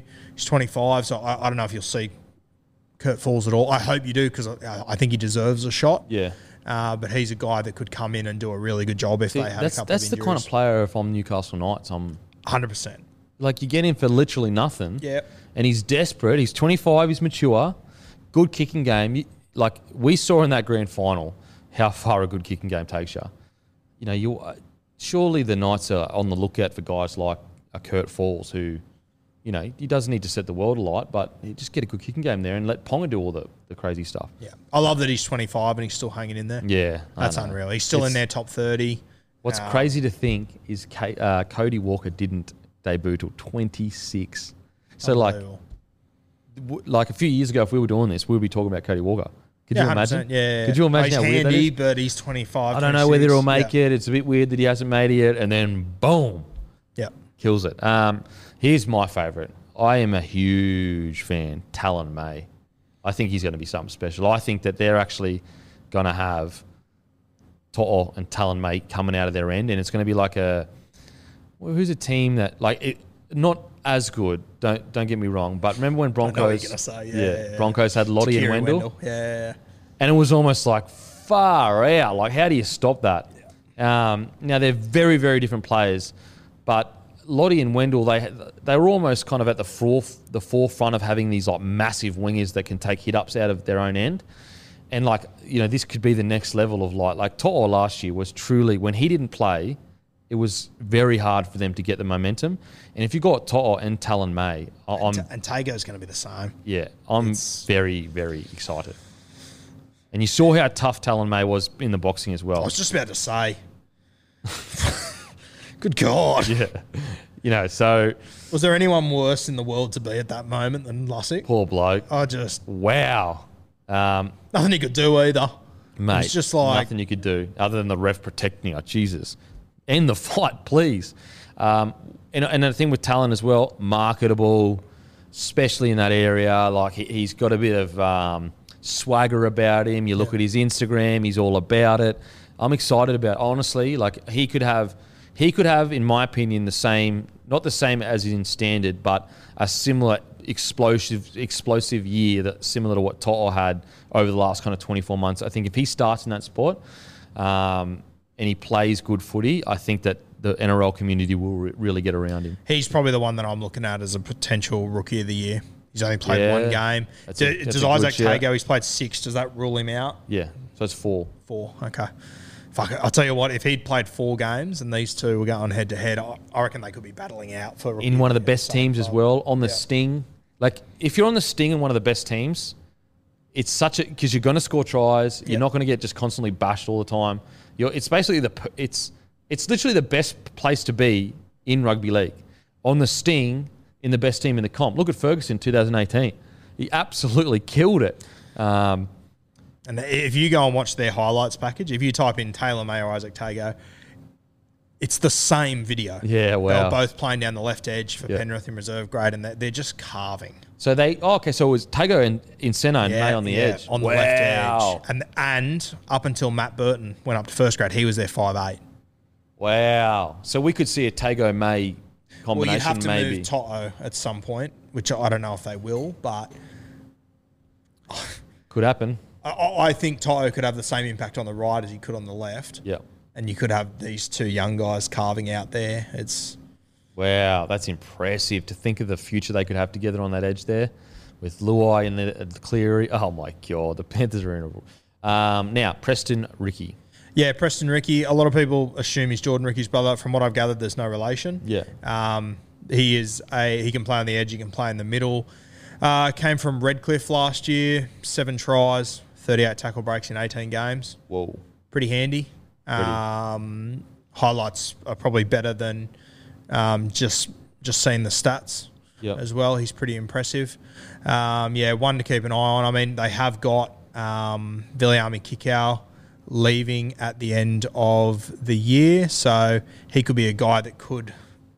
I wouldn't be surprised if he does jump in on an edge. They have got a couple of guys that you could go for there, though. But, yeah, definitely one to keep an eye on there. No relation to Jordan Ricky, as I said. The next name's an interesting one. Yeah, Maverick Gaia. Maverick Gia? Gaia, he's MG's son. Yeah, Mark I know. Gaia's son. I know, I'm taking the piss. I was going to say, thank fuck. What he's doing. Gia? Is that... Yeah, no. I was saying this. It'd be like playing cricket at the queue. Yeah, who would say that? What an idiot. Yeah. Second row as well. Yeah, he Jersey Ticker flag. about him? Yeah, he's going to be a goer, I think. You reckon? He played Jersey flag last year, which is under 20s. 4 tries, 4 line breaks, 4 line break assists, 22 offloads, 124 metres from 12 games. 22 offloads. Yeah, in 12 games. Far out. Not bad. Along with 4 tries and 4 line breaks, got that a high attacking upside. Far out. Yeah, I imagine like his father, he's probably got a few screws loose, which is fantastic for rugby league. Get those screws out. Go crazy. Get them as loose as you can. So one to keep an eye on. Sunia Taruva. Yeah, he's another one that I haven't seen a heap of. I know that he finished 2021 very well in reserve grade, can play fullback, play in the centres, could play on the wing. Another guy that I think that their backline is probably a little bit too stacked to probably see him get an opportunity. But if he does get an opportunity, I think he'll take it with both hands. And if you are a guy that, you can sneak into this Panthers backline, good God, it's a good place to be. Oh. It couldn't get any better for me if you were to sneak into this side. Just the work that has been put in by the Panthers admin and the community, the league club, the whole lot, for them to be in the position they are in right now, it is so good.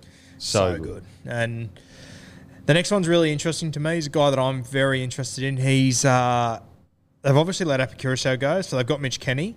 I think that Panthers would be looking at Mitch Kenny as a 2 or 3 year guy before this guy comes in. Yep. He was selected in the under-18s Australian schoolboys team last year for cricket and rugby league, which is incredible. Wow. He's the first guy to do it since, I don't remember his name, but someone in the 70s was the last person to do it. Wow. Wow. So Yeah. Riley Smith. Riley Smith. Do we have any highlights of him or no? I don't think we've got any highlights of him, but he can play. He's a good one. He, I actually ran into him a few weeks ago at a thing, and a really down-to-earth, nice kid. Country bloke? Like No, myself? he's from out at Penrith, but I spoke to him for 45 minutes. He didn't tell me about cricket. Really? So he's in the top 11 cricketers in the country right now. He didn't mention it. So Holy shit. for an 18-year-old, that said a lot to me. Yeah. I think most would, I'd let you know. Don't worry about that. Fucking oath. If I got picked in anything I twice, made my I'd let you local know league about side it. when I was 6 years old. I still tell people about it. Yeah, back it. Heaps back it. But yeah, didn't even mention it.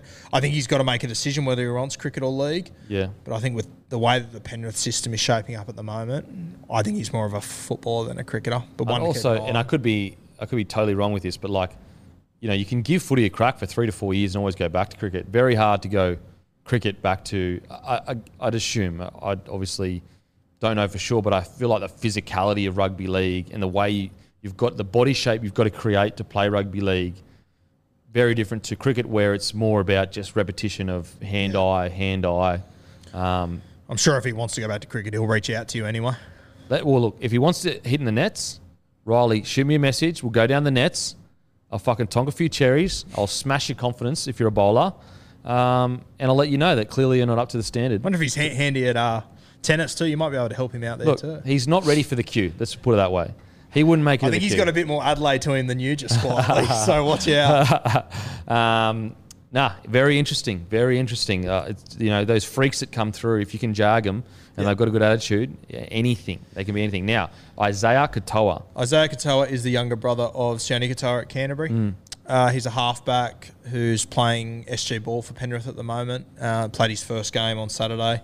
They played the Melbourne team, who traditionally aren't too crash hot, so I think they beat them by 40 or 50 or something. But a lot of people got their eyes on Isaiah Katoa at the moment. I've heard there was a lot of recruitment managers made their way to Penrith on Saturday. Was this the guy you sent a message to me about? I messaged you about him on the weekend, one to watch. There's a lot of guys in this Penrith side that I think a lot of people are keen on. Okay. He's the halfback.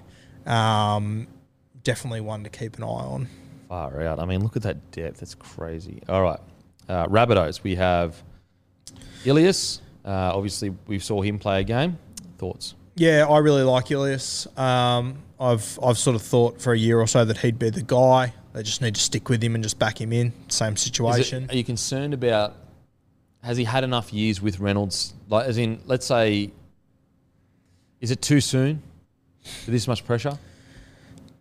I mean, I know it is tough shit. Yeah, okay. That's the situation they're in. It's interesting. They won a comp in Reggie's about 2 years ago, South Sydney. Ilias was the 6. Blake Taff was the 7.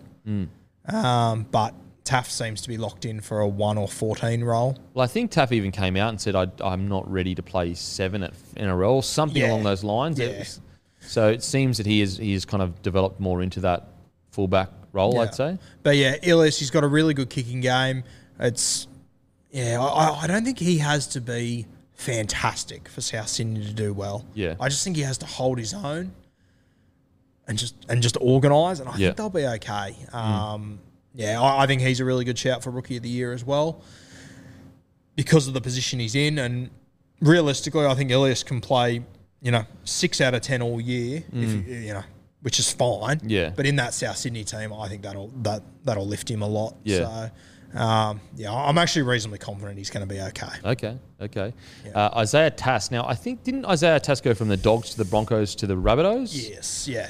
So now, I think I've seen some footage of him, maybe in Rezzies, and I'm very surprised he hasn't played NRL He's yet. handy. He's very handy. Yeah. There's a few guys. Obviously, they've got Dan Gagai leaving, so there's an opportunity there. Have they got a wing spot opening up too? I think there's 2 spots. They've got Mansell still there. Mansell's still there. there, And they've got the young fella, Paulo. Jackson Paulo. But you could even say Mansell or Paulo haven't cemented those spots. Yeah.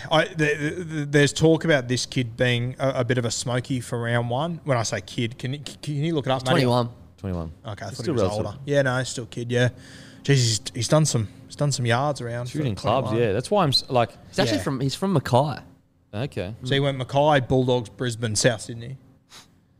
Frequent flyer. Damn. But yeah, he can move. He's got upside to him, so one to keep an eye on. Not Regan Campbell-Killard.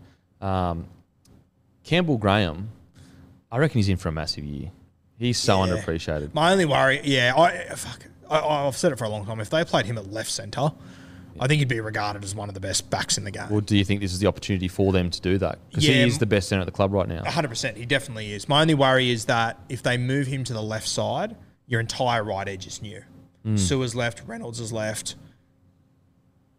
If you take Campbell, I reckon they'll keep Campbell Graham there just to keep some continuity on that edge. Yeah. See, I'd be of the mind of like, let's let this guy blossom. We need a strike centre. I'm exactly the same. Yeah. But every South person I talk to says the same thing. He'll stay on the right because it's all the edge is so new and different. But Yeah, if I'm a coach, we need a superstar strike centre. Yeah. He's our man. He's been doing the hard yards for the last few years, just flying under the radar, constantly at your 130 to 150 metres averaged. Great defence, good strong ball carries, doing the tough yards. Let him flourish. Let's see that attacking prowess that he has. especially in this team, I assume they're still going to be heavy towards that left edge. Yeah. I mean, I think they'd be crazy to change it too much. They did the same thing every single play, and it worked every single play. So, I would love to see him over on the left side. And if he did end up there, that's the thing. Like, he could move to left centre, be the top try scorer of the competition, the best centre. He's still not going to play Origin because there's so many fucking centres in this thing. It's unbelievable. It's absolutely wild. And he's been 18th to 19th He was man 18th as well. man last year. Yeah. It's So, like, if you're the Rabbitohs, surely you go, look, we've got this kid that is 18th man in Origin with all these throbbing centres. Let's let him flourish, get him out there where he needs to be to become a weapon for us. Because, when you start looking at the back line outside of Latrell, who's your weapon this year? Who's your, Gagai was the guy. Who's their attacking weapon this year outside Latrell? It's Graham. It has to be Graham. He's the guy. Yeah. So surely you can get at least a defensive centre on the other side that's just really good at it. Wayne used to do that so well. He'd have one gun centre and the other centre would just be a battler, like mad defender. Like Mick DeVere obviously was a great defender. Stevie Michaels. Steve Michaels when he was coming through. Who else was? It was Hodjo and someone. Yeah, it was always Hodjo and someone, and I think that's a good balance for a side because you need that gun centre. And I think for the last 2 years, Campbell Graham has been the someone, but he's not anymore. No ready. way. He's earned his stripes. Yeah. He's played out of position, like out of sight, like the wrong side, but he's still put up high quality footy. So I would love to see him move. Now, Terrell Kalo. Yeah, hasn't played first grade yet. Very young. I saw him play fullback at Leichhardt Oval last year, and he looked very good to me. But it's obviously under 18s or whatever, so he was the biggest and fastest guy on the field. I watched him last year and thought he looks really good, but he's not ready for first grade yet. Apparently, he's really impressed over there. Okay. Apparently, he's. I know I've said smoky, but there's always talks out of South Sydney. Yeah. But they reckon that this kid has been real. I was talking to the Rabbitohs radio boys the other day. I ran into them and they said that he has blown them away at training. So Where can you fit him though? that's the thing. I Can mean, he play wing? Is he big enough? yeah, I think he could handle himself. He's another one of those guys that's just he's stronger than what Yeah. he looks, sort of thing. I don't think he will be there. As I said, I watched him last year and thought he's just too raw for it at the moment. But he has been impressive. So one to keep an eye on over the next few years anyway. Would you consider going Cody Walker 7, Latrell Mitchell 6, someone else at fullback? No, I think you're trying to outthink the room. Yeah. You just keep Latrell where he I think is. you just keep Latrell where he is, and mate, I'd be tempted to play Latrell at left centre and Blake Taff at fullback before I make that other Really? move, to be honest with you, yeah. Latrell, when he gets the ball in those areas, fuck, Yeah. he is just It's not absolutely fair wherever wild. he is, yeah. Absolutely wild. When he's centre, like, sometimes when he's fullback and he just pops into that centre position, Yeah. it's wild what he does in that centre position. Now, Peter Mamazelos. Yeah, Mamazelos. I thought that Josh Cook, he's gone to Canterbury now. I thought he would be the guy after Damien Cook. No relation, but I thought he would be the guy. They've let him go. Mamazelos is a local guy that's come through a real running sort of 9. Probably more of a running 9 than Josh Cook, but I would also consider Josh Cook to be a running 9. Yeah, it'll be interesting what happens with Mamazelos this year as far as if Damien Cook... I keep hearing that Damien Cook's not going to play 80 minutes. Oh, really? Which I think. Have you heard anything along those lines, Matty? No, not particularly. No. Yeah, which doesn't make sense to me. But I guess maybe they're trying to prolong him because Yeah. he has played a lot of footy. yeah, especially over the last few years. Yeah. But yeah, Mamazelos, I think he'll be the next 9 there. Very talented guy. Local. I wonder guy whether as they well. they put Mamazelos on the bench. But where's Taff?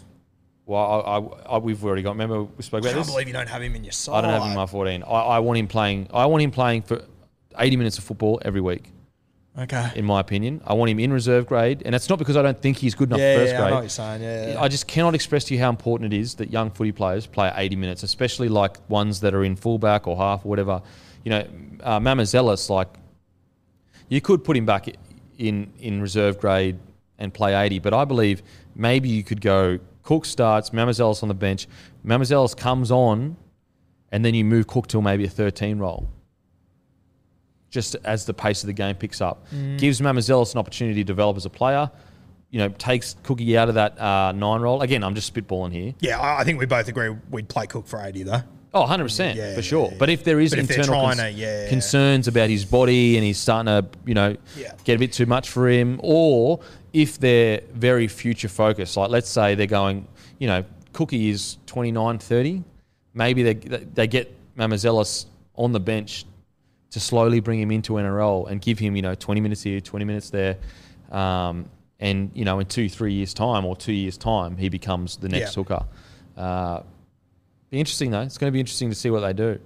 Taff at 14 is interesting. So you believe what? Taff at 14, then what? Liam Knight, Mark Nichols. And are we assuming Jairo starts on an edge? Yeah, surely. Yeah. I'd say so. Murray at 13. Murray at 13.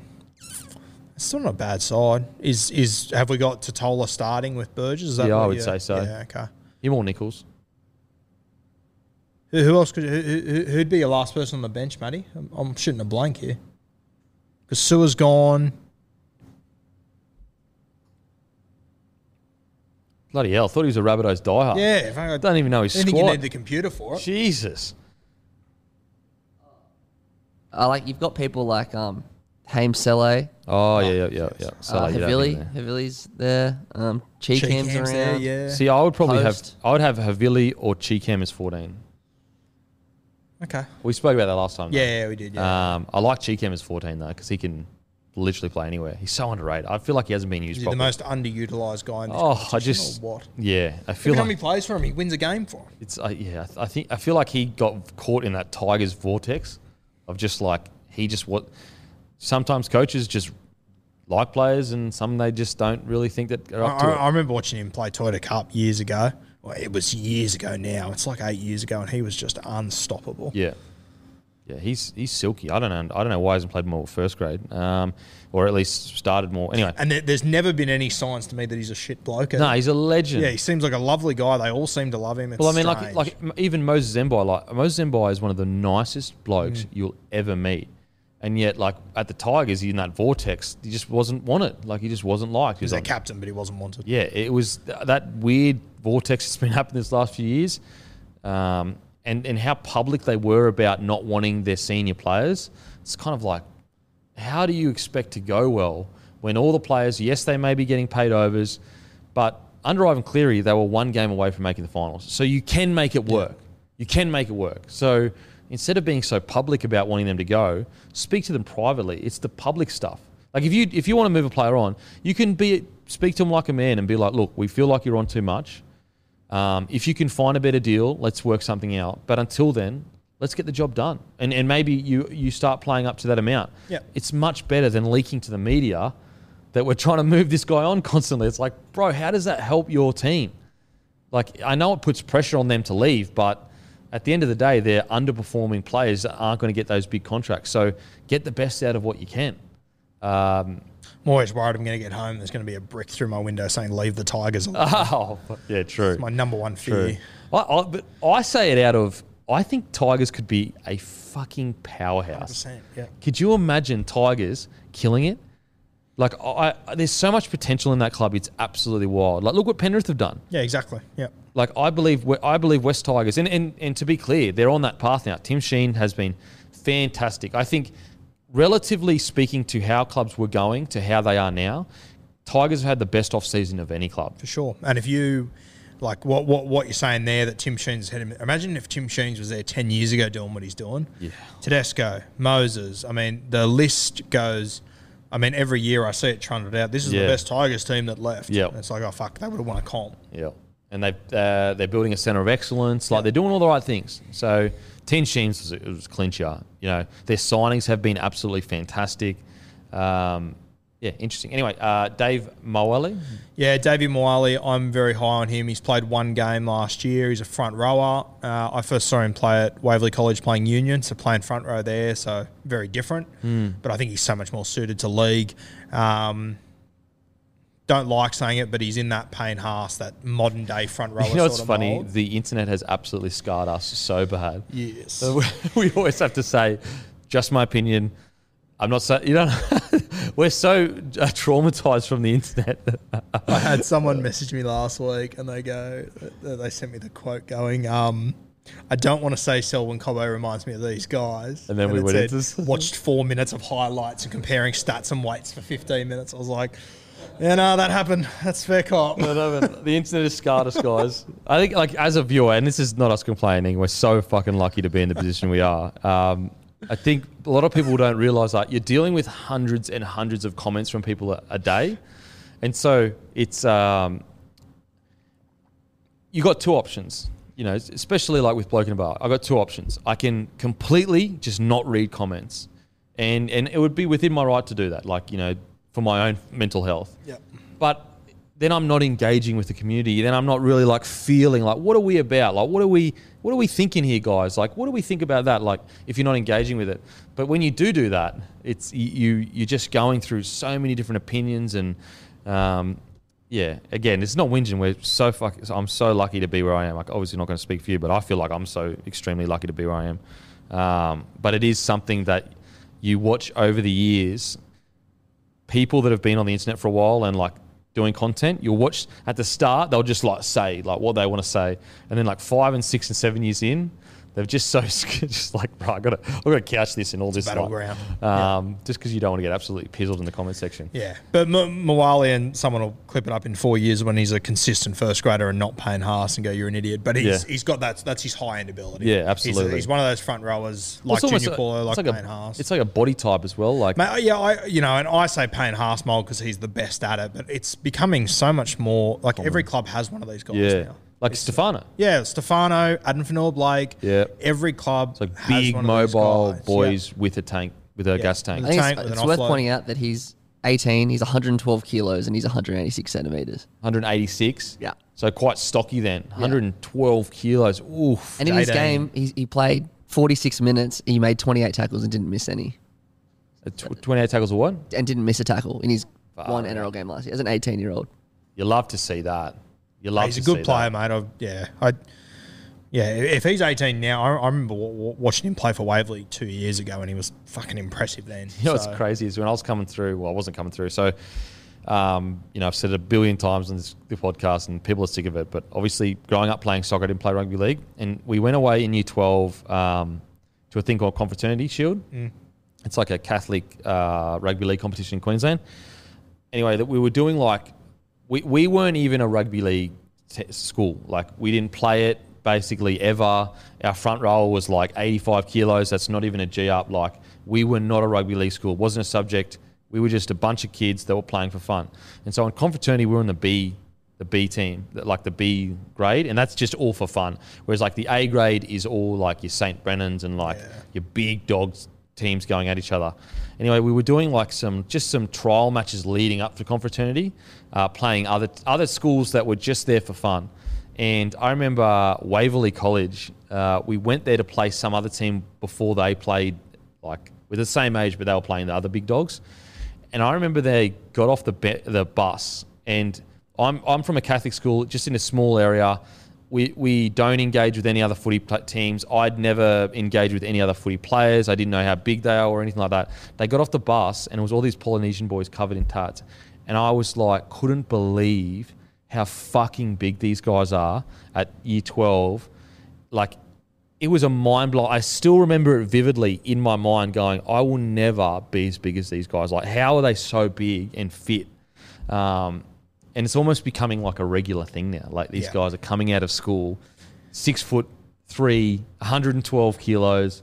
It's wild. Well, I went to Waverley myself, and there's now it's sort of changed a little bit as far as your good young rugby league players. They used to go to Maddo Sports. Yep. They're now going to Waverley. Sorry, it wasn't Waverley. What was it? I didn't think it was going to be No, Waverley. it was Oh my god, it's a school in Brisbane. I'm going to find it now. So that Wavell, what? Wavell High. So it was a footy school in Brisbane. Fletcher Holmes went to it. He was a young gun coming through back in the day. While you look for it, just a correction. Davey Morley actually played 2 games last year. Played what, sorry? 2, did He he? played 2 last year, not 1. Just correcting. Cheers, mate. I was correcting myself because I said 1. Yeah, Wavell State High. Wavell, yeah. Yeah, Wavell Heights. Yeah, I'm pretty sure it was that. So is that the same name? Different school. Different school, but Yeah, same name. different school, yeah. But yeah, they were footy school, and they were. I couldn't believe it, man. I couldn't believe it. Okay, Tyrone Munro. Yeah, Munro's playing SG Ball. He's a winger at the moment. He's just a guy that a lot of people hold in high regard. You know who he kind of reminds me of? Just my How opinion. tall is he, Matty? Hit us with it. Just Yeah. my opinion, and we could be wrong. Yeah, he's very good in the air. He's got that athletic sort of build. He's only playing 18s at the moment. Israel Flower. I'm not saying it. You did. But yeah, very that sort of type. Yeah, that footballer. mould. So Man, just he's 18.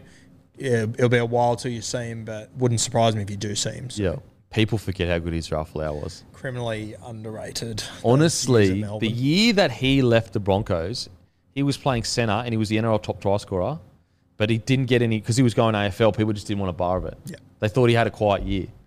He was a freak. Can you get his stats up for his first 2 seasons? Didn't he break Billy Slater's record as well? Scored I think his first 2 years he scored 45 tries. Holy moly! Like it was, And he was taking big hit ups out of the he was a freak, man. like their whole sets were just played to the left side of the field. Is kicked his to the Origin side. try one of the greatest catching tries ever in the history of Origin? I think it's one of the greatest catching moments in sport. That was outrageous. It's like he had a step ladder underneath. It's like he had sticky, he had Who was it? Was it David Williams or Steve Turner? It was even McDougall maybe or something. I don't know. So it's crazy. He only had 4 years in NRL. Yeah, yeah. yeah. But yeah, he's first year, 27 games, 21 tries. Next year, 25 games, 15 tries. Yeah, okay, so what do you Melbourne. do about 36 tries in his first 2 years? First 2 years of first grade, 36 tries. How many tries he scored at the Broncos before he left? 37 in 39. So he had No a one bet- even talks about No his one even Broncos talks about it. So days. how many? So first 4 years of first grade, how many tries did he score in how many games? 91 games, 73 tries. At centre. This isn't like some was at the Sting at the start, but he played a lot of centre. Wow. So was that 93 tries? No, 91 games, Yeah. 73 tries. And so didn't Brett Morris score 150 tries and he's in the top? Yeah, he did in 4 So years. if he stays for 10 years in the NRL, he scores I'll work it out. maybe 250 tries, 300? No, well, if he scored 70 in 4 years? You mean if he stays for another 10 years? Yeah. Yeah. And I mean, we saw how his career played out. He was still throbbing 10 years later. Yeah. If he played for another 10 years, on that average, he would have scored 255 tries. Wow. On that average, that's incredible. Holy shit. And to be honest with you, the Melbourne tries were heaps lower than I thought they were. Yeah. Well, he had a better rate of the Broncos was what, 30 out of 36 games or something? 37 from 39. 37 tries from 39 games. Have you got his Origin stats there? He surely wouldn't have been far off. 7 from 8. 7 tries in 8 games. Oh, fuck. Bro. That is wild.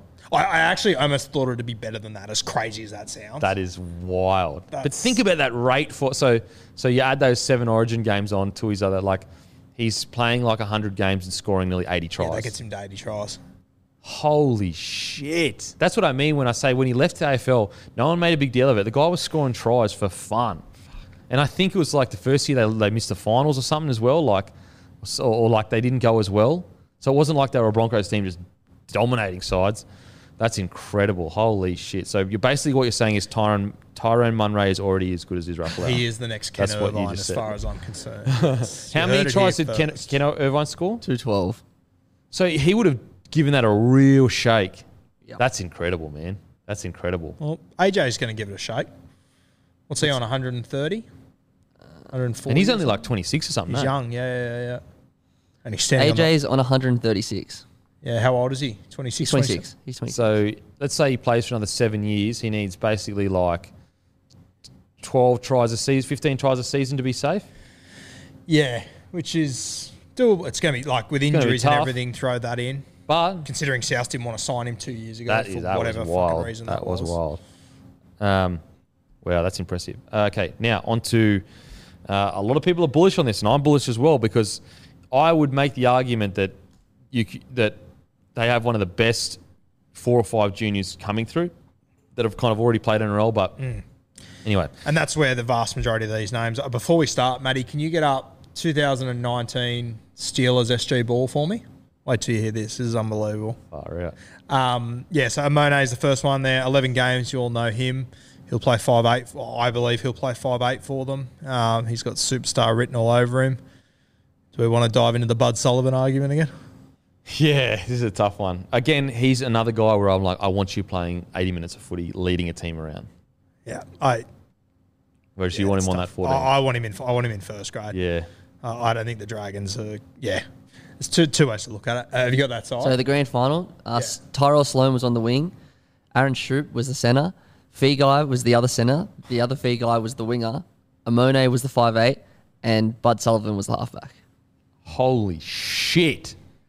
Insane. Talk about juniors. Then in 2020, the comp got cancelled after 3 weeks. 2021, they lost the grand final, but they still had, I think, 3 of those 5 guys. Holy shit. Unbelievable run for the Steelers there. Wow. That's some good juniors. That's Penrith's level of juniors. Yeah. Wow. And they were just about all young in that team too, because they came back and played the next year. So the only thing with the Sullivan, okay, so let's look at the club. What's best for the club? When you've signed at Moses Mbye, Yep. you can put him on 14 and he's going to do a job. Are you going to develop Sullivan? Do you think you're going to find more development from Sullivan, him playing 14, or leading a New South Wales Cup side around in the halves as basically your captain, pretty much? Like, he wouldn't be a captain, but you know what I mean. Yeah. Can I throw a different hypothetical? 100%. 2 years' time, where is Bud Sullivan playing in this team? I'm starting to wonder if one of Amone or Sullivan might have to miss. Well, 2 years' time, you'd assume that Ben Hunt is moved on.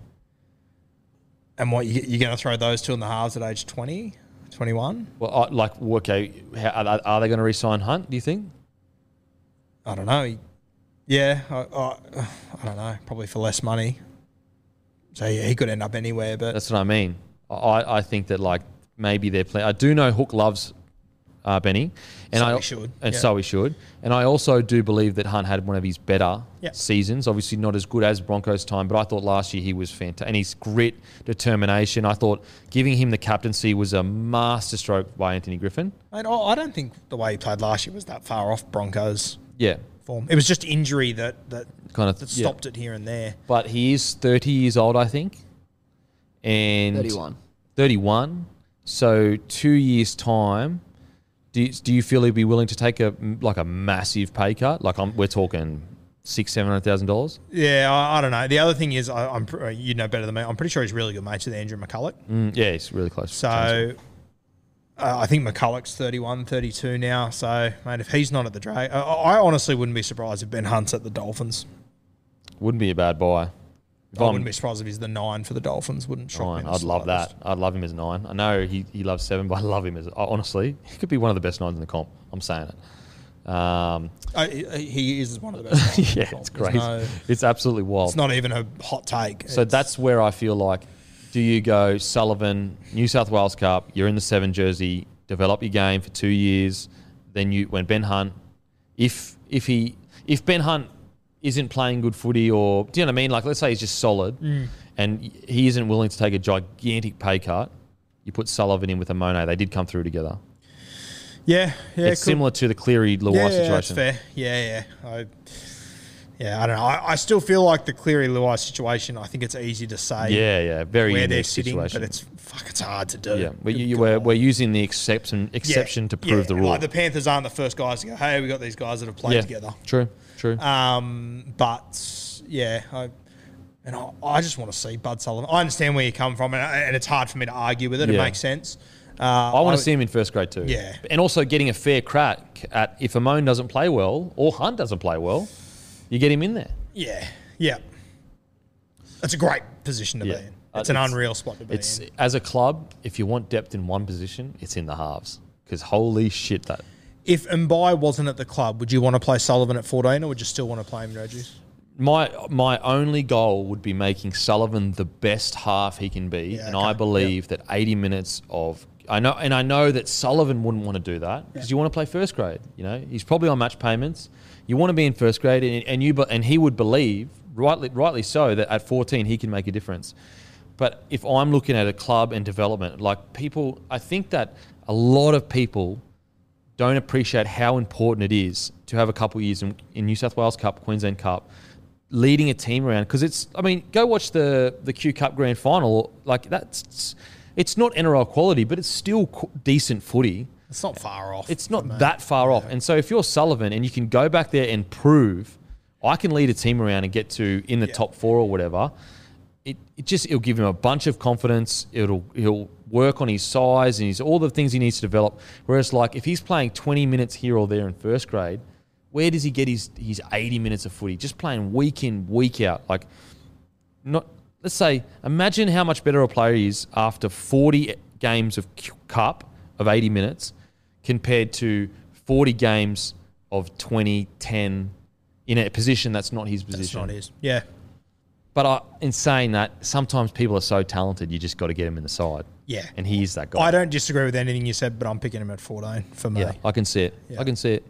And maybe you go the flip side of like you put Moses Mbai in the New South Wales Cup and you put him at 6 and you say, lead this team around, put pressure on our halves. You're the next guy up if it doesn't work out. Yeah. Amon's got something special about him, doesn't he? Oh, he just looks different to me. Fucking hell. I love Sullivan, but Amon's just something. He's got that time. He's not. He's got time. Yeah. Always. Yeah. Yeah. I really like Sloan too. I like his body shape. I think that he's got a lot of growing to do. He's not too small. I know he's skinny right now, but he's not like a short winger short fullback that doesn't have much room to grow. I feel like physically he has quite a bit to fill out. Wide shoulders, long body. He'd probably be about 6 foot, I'd say. Have you had him in here or anything? No. He is. I saw him at the shops a few months ago. He is so skinny. Yeah. Like he's got so much more growth in him. Absolutely. Yeah. And he'd be about 6 foot, you reckon? Yeah. He's a tall bit of timber, but I couldn't believe how skinny he was. Like how I. Because on TV they look much bigger than they are. Yeah.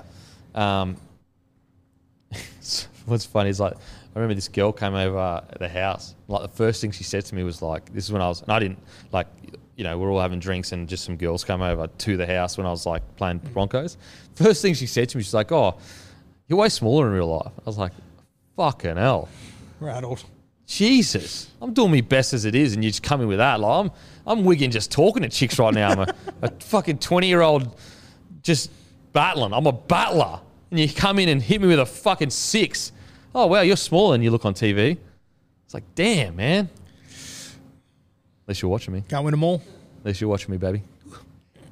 Brushed her later that night. Just quietly. She hit on me, brushed her. And she was hot too. I had a missus, so I was trying to be loyal. Just quietly. Digress, he's 6'1". He is 6'1", so okay, and cool. 84 kilo. See, that's what I love to see because you know that he can get up to 90 kilos. Do you reckon she ever got over it or what? I don't think she. I honestly. I don't know if she's made a comeback. I don't think she's even been in a relationship since. Yeah, no. Her nickname was Princess. That was her nickname. She was a naughty, naughty girl. Let's just put it that way. Very naughty. Clip that, Matty. But it's funny how I still remember her saying that. Like that's how much it rattled me. She's won. I won. You're disguising this as a W for you. Well, it was a W because I brushed her. I did brush her. Like she hit on me, and I was like, "No, I'm not interested." But she did scar me for life. Whereas I don't think she's rolling around the world right now going, "Man, I can't believe the beak brush." You won the sprint. Actually, you know what? Wait a second. Yes, she is because she's like, "I can't believe that other ugly motherfucker." Brushed me. He's way beneath me, and he brushed me. She was a good sort too. Anyway, so 1-0 to the Beak. Beak always gets the dub in the end, baby. Always in the end. You might win the battle, but you're not going to win the war. Reach out, princess. Reach out. Sloan, Fagai twins, I think I love the way they move. Yeah. They move across the park, their footwork. They didn't have as much impact because the other young guys coming through last year, but I think they're going to be good. I think they good will wingers. this year. Yeah. I think you got to find a way to get them both in the side eventually. Yeah. Mate, the young talent here is unreal. Those 5 names, including the twins, could just be anything moving forward for them. If you can keep that together, and I know that like Penrith is the exception, but I do see shades of It's Penrith. got potential to do it. I see shades of Penrith in that. Bunch of young fellas together. They all came through Jersey Flegg and all of that. They won comps together. Successful, yeah. You know, and that's what we were talking about with Cleary and Luai. I mean, it was the whole reason why Luai got picked over Burton was And I think, because of that. like Penrith, the South Coast is like that too. They love their area. They love where they've come from. Yeah. So, the last name there's Jaden Hunt. He's a guy that he played 4 games last year. I don't think most people would have noticed him.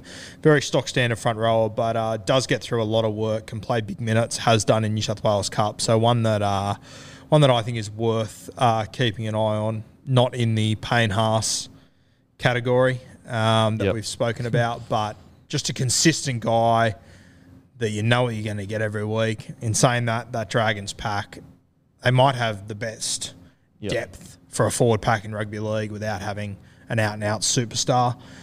So there are going to be a lot of guys he's going to have to get over to get into that side. But just one to keep an eye on moving Dragons, forward. I mean, I tell you what, for a club that has really struggled over the last few years, for them to be in this position with young guns that are truly at the tippity top of young guns coming through, it's almost a miracle. Yeah, I agree. Yeah. To think that they haven't lost those players, it's a miracle. Yeah. And to think that we're talking about them as potentially being a Penrith-like is unbelievable. Like, Fagai twins, they were known coming up throughout the ranks as like absolute throbbers. I remember people sending me clips like 2 years ago. You've got to check these guys out, their guns. Sullivan, same thing. Mono's been the same since he played Harold Matts too. People have... The Dragons, their facilities aren't that great. The club has been struggling ever since they won the premiership. Yeah. Have they made a final since then, or maybe one? They played the one or Broncos two or something? games with Gareth Widdop. They played Canterbury one night and the Broncos. And the Broncos. So 2 final series in what, 10 years? Yeah, something like that. Roughly? And these young kids, as Matty just said, they won that comp in 2019. It's 2022 and they've still got all those guys. Yeah, crazy. You'd think another I think Shoop's the only one that's left from that group, which is pretty. And damn he probably impressive. the reason why he left is because he probably got a big offer from the Doggies. Even if you kept him, you wouldn't have been able to probably use him. Yeah, With the other guys that they've got. mate. I tell you what, if I'm excited about one bloke this year, it's Zach Lomax, Yeah. the gift. Fuck he because the Dragons struggled so much last year towards the end of the year. I know he was in and out of first grade, but go watch Zach Lomax highlights from last year. He was silky, man. And it was against teams that were the good sides. It wasn't just like, he is something special, Zach. He doesn't have Katoni Staggs highlights, but he doesn't get it. He just delivers every single week. And he has that. He's like the old fashioned center of that flick, like this the shimmy like Gaznia. He's like Gaz, Like that shimmy flick, and it's just everything is elite and silky. And if Brad Fittler is calling you the gift, it means something. It means something. He's big, he's rangy, he's strong. He's still only 21 years old. He's another guy I think may have played for Australia in cricket. Can you please check? Lomax. Yeah, Really? Other sports. Can you please check? He was on my podcast and he was talking about how he maybe made state and he chose league over it or something. Yeah, right. But he is a freak of nature when it comes to athletic ability. When they kept playing him at fullback, I was like, no, he's too big for fullback. His frame's too big. You're making him get through too much work. I know that you could say, well, Latrell's way bigger, but there's just frames that suit it and frames that don't. He suits centre to a T. And I would argue if he gets even bigger, you could probably put him in the back row because he's a big boy. Keep him at centre though, because he's I feel like there was a period there where the days of the specialist centre kind of got a bit muddied because it was such a slow game of rugby league, the spaces weren't there for them. Yeah. Or I feel like he is truly a specialist centre, like a specialist. Where you go there, Matt? Can't find much on. Lomax Zach cricket. Lomax cricket or anything? Nah, can't see anything. To be Pretty honest. sure. I'm pretty sure. He's going to be an interesting one as far as like representative football I know. goes. Just where he fits in though, because On the Sting maybe? Yeah, But look at this. Yeah. fucking good wingers getting around, man. Daniel Tupou. And I Fizzo. personally, I think that by the end of the season, if a centre goes down, Katoni's going to be next man up. Yep. You would probably have this guy just In saying that, after him. Freddie is like quite loyal, Yeah, that's true. you know, like, and Katoni, although has exploded onto the scene, he hasn't been in the squad yet. You know, Yeah. whereas I think Zach has, and I know obviously Campbell Graham has. Like, Yeah. I think like That's fair. Freddie's like a guy that, You got Stephen Crichton too, though. and Crichton, didn't he come in at 19th man last Yep. year? So I don't know. Like, I think that Stags will really have to explode to get that position. Whereas I feel like Freddie's a very like, this is the culture. You got selected last year at 18th man. You get the next crack. I could be wrong. Lomax was there. Lomax was there in the 2020 COVID Origin Yeah, right. series, See, that's crazy. and That's so was 2 years Crichton. ago. And so was Crichton. So was Crichton as well. Yep. Wow. And Campbell Graham pulled out of that with injury too. Yep. Correct. Yeah. Look at like New South Wales. They should really win the next couple of series. When you look at their talent. Now, obviously Queensland, we're battlers. I know State of Origin well enough to know that. they'll But find but something. put it this way, what would you feel if Queensland had that talent I'd right be now? shitting myself. Yeah. We'd be in serious trouble. But I do believe New South Wales is in a different era because Freddie has made this. Like, people don't realise that Freddie has been dealing with the Origin system for maybe a decade, Matty? Yeah, since about 2012, he I always think. had the pathways, didn't he? So he was a he- part of the pathways. When Laurie got the job in 2012-13, Freddie also went for the job. He got knocked back. So there he was like, all right, I want to develop the pathways for the future. So he went down, and everything we're seeing now, Freddie was a part of that Yep. grassroots. And that's where I feel like the difference is between, you know, New South Wales of yesteryear and this year of, I don't think you have the same, you know, obviously you got ahead of yourselves just 2 years ago. But I think that was more a blip on the radar. That was Wayne Bennett magic. That was Munster magic. I think that yous are in good stead. I really do believe New South Wales are in good stead. It doesn't mean that I think yous are definitely going to win the next few series, but I just think you're in a better position than you were, you know, 10 years ago or whatever. At the same time, though, does it shock anyone if Munster plays really well again sometime? Oh, no way. Like, Like, I'm back in Queensland to get the W. Yeah, sure. New South Wales should win the next few series, but I'm so far from confident that they will because I just know what Queensland is like. Yeah, I guess I'm trying to magnify the incredible depth that has been created Yes. in that Yeah. New South Wales squad. Whereas you look at the Queensland depth right now, don't get me wrong, we've got guys like Sam Walker, Reece Walsh coming through, and we've got some good, but the depth that New South Wales have right now, especially, you know, in that back line, it's pretty incredible. It's pretty incredible. But what I love right now about Origin, though, is like Origin is truly back. Yeah. That eight in a row was great for us, and I'll always, you know, be absolutely so grateful that those boys did that. But there was a period there, I was like, man, Origin's fucking like, we're just going to get pounded. Like, we'll get ahead, and then Queensland will win. Whereas now it's like anything can happen. Anything can happen. I'm glad you enjoyed the 8 in a row. Yeah, it was good. Was it like 13 out of 11 or something like that? I thought 11 Well, that's what people 12 out of forget. 13. It was I think it was 11 out of 12. You won. And the only one that we lost, Cooper Cronk got injured. Shocked me. Yeah, the third game, Cooper Cronk goes down, we get injured.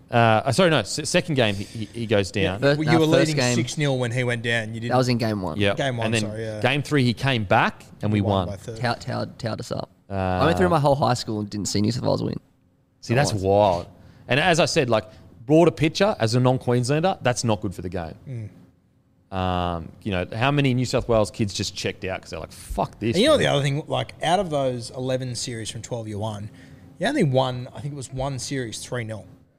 Yeah, So it they was were close. actually pretty close. Absolutely. But it doesn't But you don't remember that even- way. yeah, Yeah, it doesn't even- Crazy.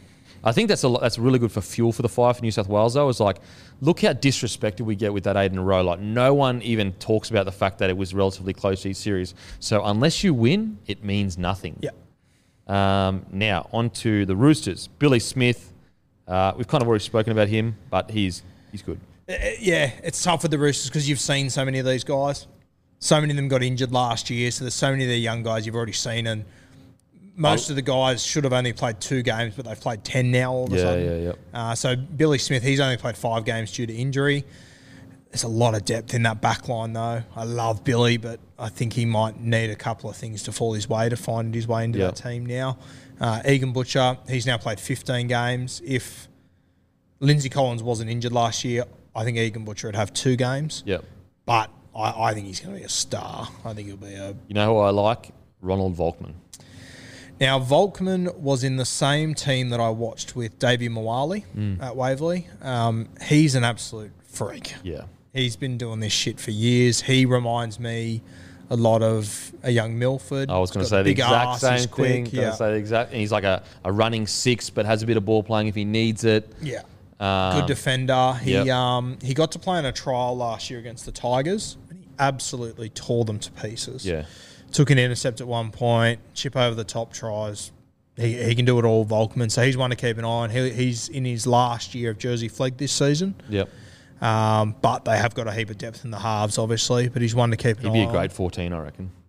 Yeah, he would be a good 14. But Today's they've game? got a pretty fucking handy 14 in Watson. That's the problem. That's going to be Volkman's problem. I don't know if he's going to find a spot in this squad, regardless of how talented So he is. how old is he? He's 18 now? He'd be 19 or 20. Can you deal with... I think he'd be 19, 20. Do you wait? I mean, well, Kiri's, 28 now? You can't really wait him out. I mean, you could. Roosters are really good at that, at letting young fellas be patient. And then you go Sam Walker-Ronald. Big wait. Big fucking wait. That's a long wait. But, I mean, the Rooster system He'll be is so 25 debuting. It'll be Ooh. tough. Yeah, that would be tough. Especially the coin that will be being chucked at him. Yeah. But yeah, I saw Volkman's highlights 2 years ago, and I was impressed. Yep. He's fucking good, really good. Vitae Karawaluvu? Yeah, now this guy, I've seen him play twice. He played Jersey Flegg last year for the Roosters. He looks like Vunivalu with upside. Wow. He is... Beast. I think we might have some highlights for him. Yeah. He is... We were going to watch the highlights, but I would have made the podcast. It's already fucking too long. Yeah, we would fair. have made the podcast too long.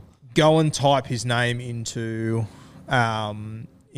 Google and have a look. I'll put a link in the YouTube. put it because it's worth having a look at. He's incredible. Yeah, actually, great idea. Link to all of them in the description? Yeah. As in all the ones we can find? Yeah, sure. Yeah, so Go on. check the description on YouTube for all the ones we could find of who we've spoken about and check them out. Watch this one first. I saw him play a game at Waverley Oval last year, playing for the Roosters against the Sharks.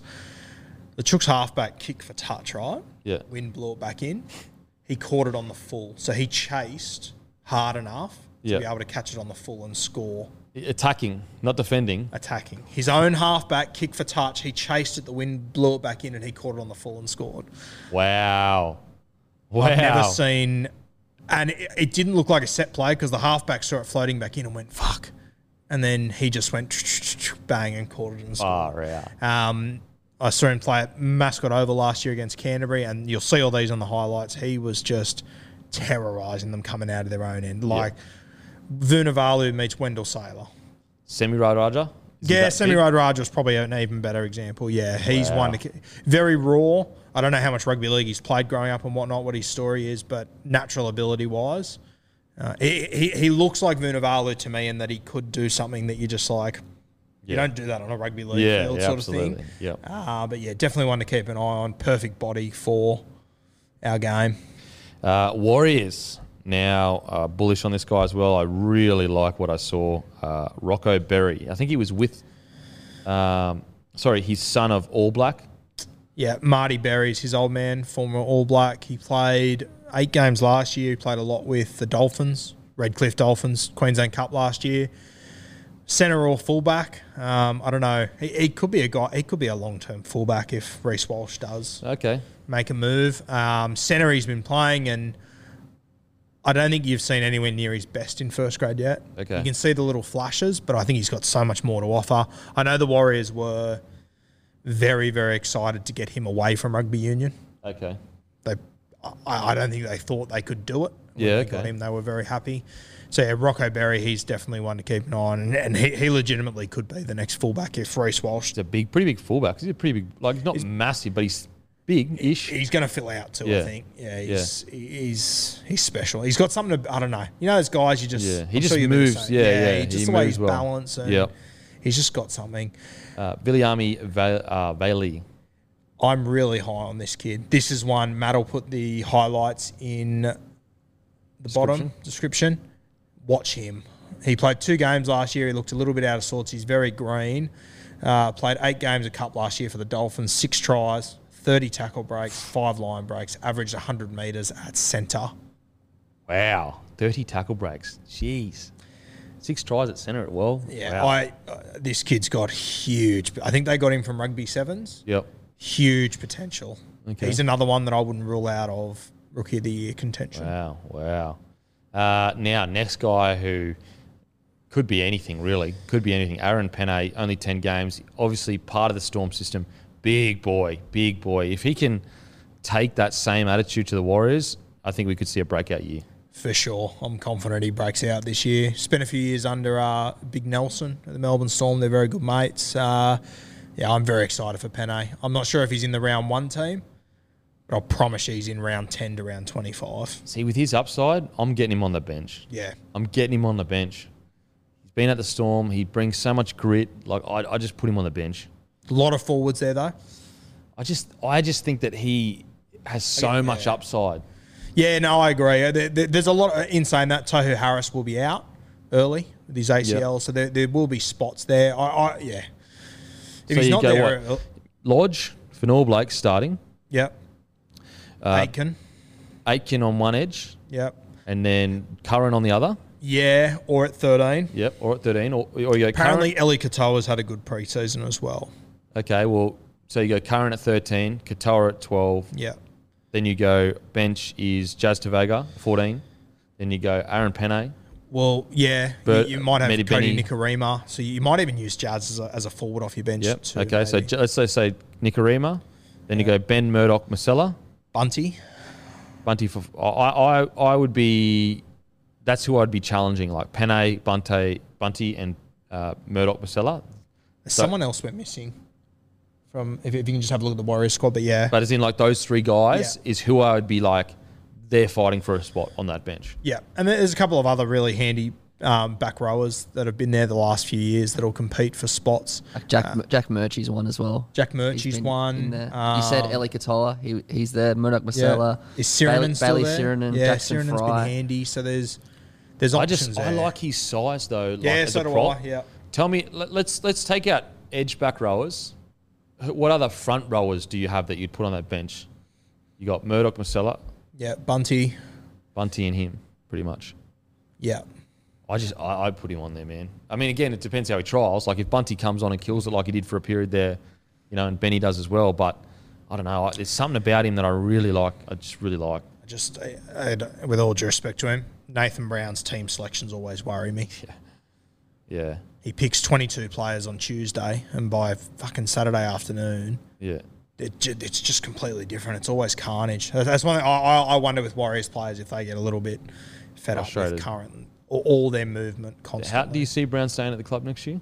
How do you think he's under pressure? Because I think his spot doesn't get talked about much of being under pressure. I think he's not under pressure because of all the shit they've been through. It's like it would have been hard to do much better than what he has done. But I think after a year of being back in New Zealand, when there's no more excuses.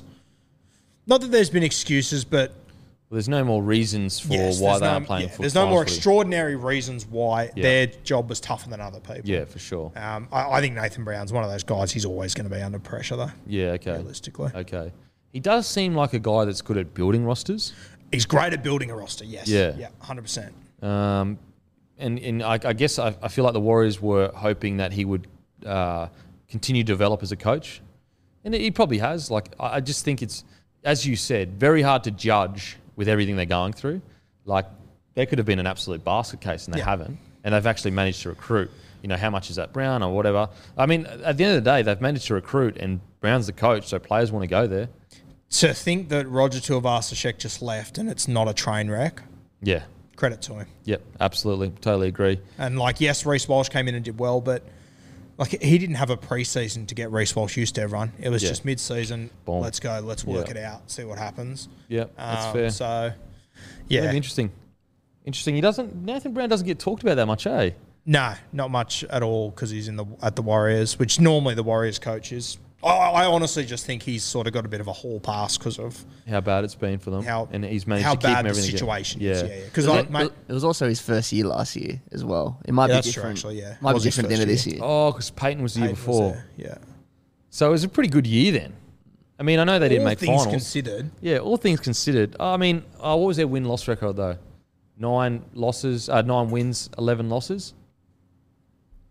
And that Tigers was it the Tigers? They won or they lost it? They needed to win to get in the finals and they lost it, or was it the Tigers that I lost it? can't remember which way it went, but Lost. Tigers lost it. And the Warriors turned up. Oh yeah, and the Warriors turned up and played fucking But amazing. then they also had that game where the Dragons, where poor old Normie couldn't have hit the side of a bus with a kick, and it took him. He eventually got it, but it was just like you were just watching him going, Yeah. come on. The Warriors, they won 8, lost 16, but they won a fair amount at the back. And remember, they won 3 in a row at the end of the year, so they finished okay. It's tough, man. Yeah.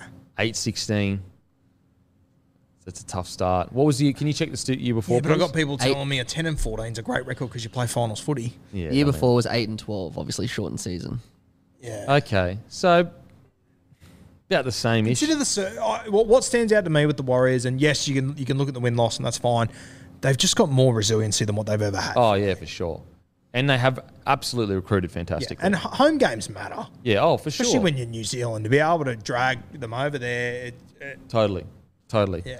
Big year for Brown. I just think it's really interesting that he doesn't get talked about that much, but he is a big kind of name in rugby league. And he also kind of hasn't really been given credit for how he's managed to navigate.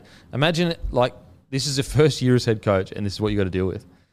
You've got to imagine the amount of players that he'd had to deal with them being homesick. He did deal with that. He did. Some guys went home. Yeah. I also think there's been enough train wrecks underneath Nathan Brown that have got a lot of the headlines, Yeah. realistically. Yeah, that's true. So, yeah, fair effort. And again, building roster. You could argue he's one of the best roster builders in the game. I don't think he gets enough credit for what he did at Newcastle. No, I agree. Getting Kalen Ponga down there the way he The did. Saifidi boys. Yeah. There's a lot of guys that he brought through there For that sure. are doing very well. Absolutely, for sure. So credit to Brownie for getting the and the Warriors roster right now is you're almost squeezing people out on the bench. Well, this last guy on our list, Pride Patterson Rabati. He's 25 years old. He played at the Dolphins last year. He's a little bit older, obviously. He's sort of been a bit of a journeyman, but he's a guy with ability too. He's sort of in the same Aaron Penne mould. Okay. So just one to keep an eye on in trials, how he goes. I don't think he'll be in the side, but one to keep an eye on because he can play. Yeah, sure. And sure. I love guys that are, as you said, 25 years old. And still having come a around crack. the hard way. Yeah, go.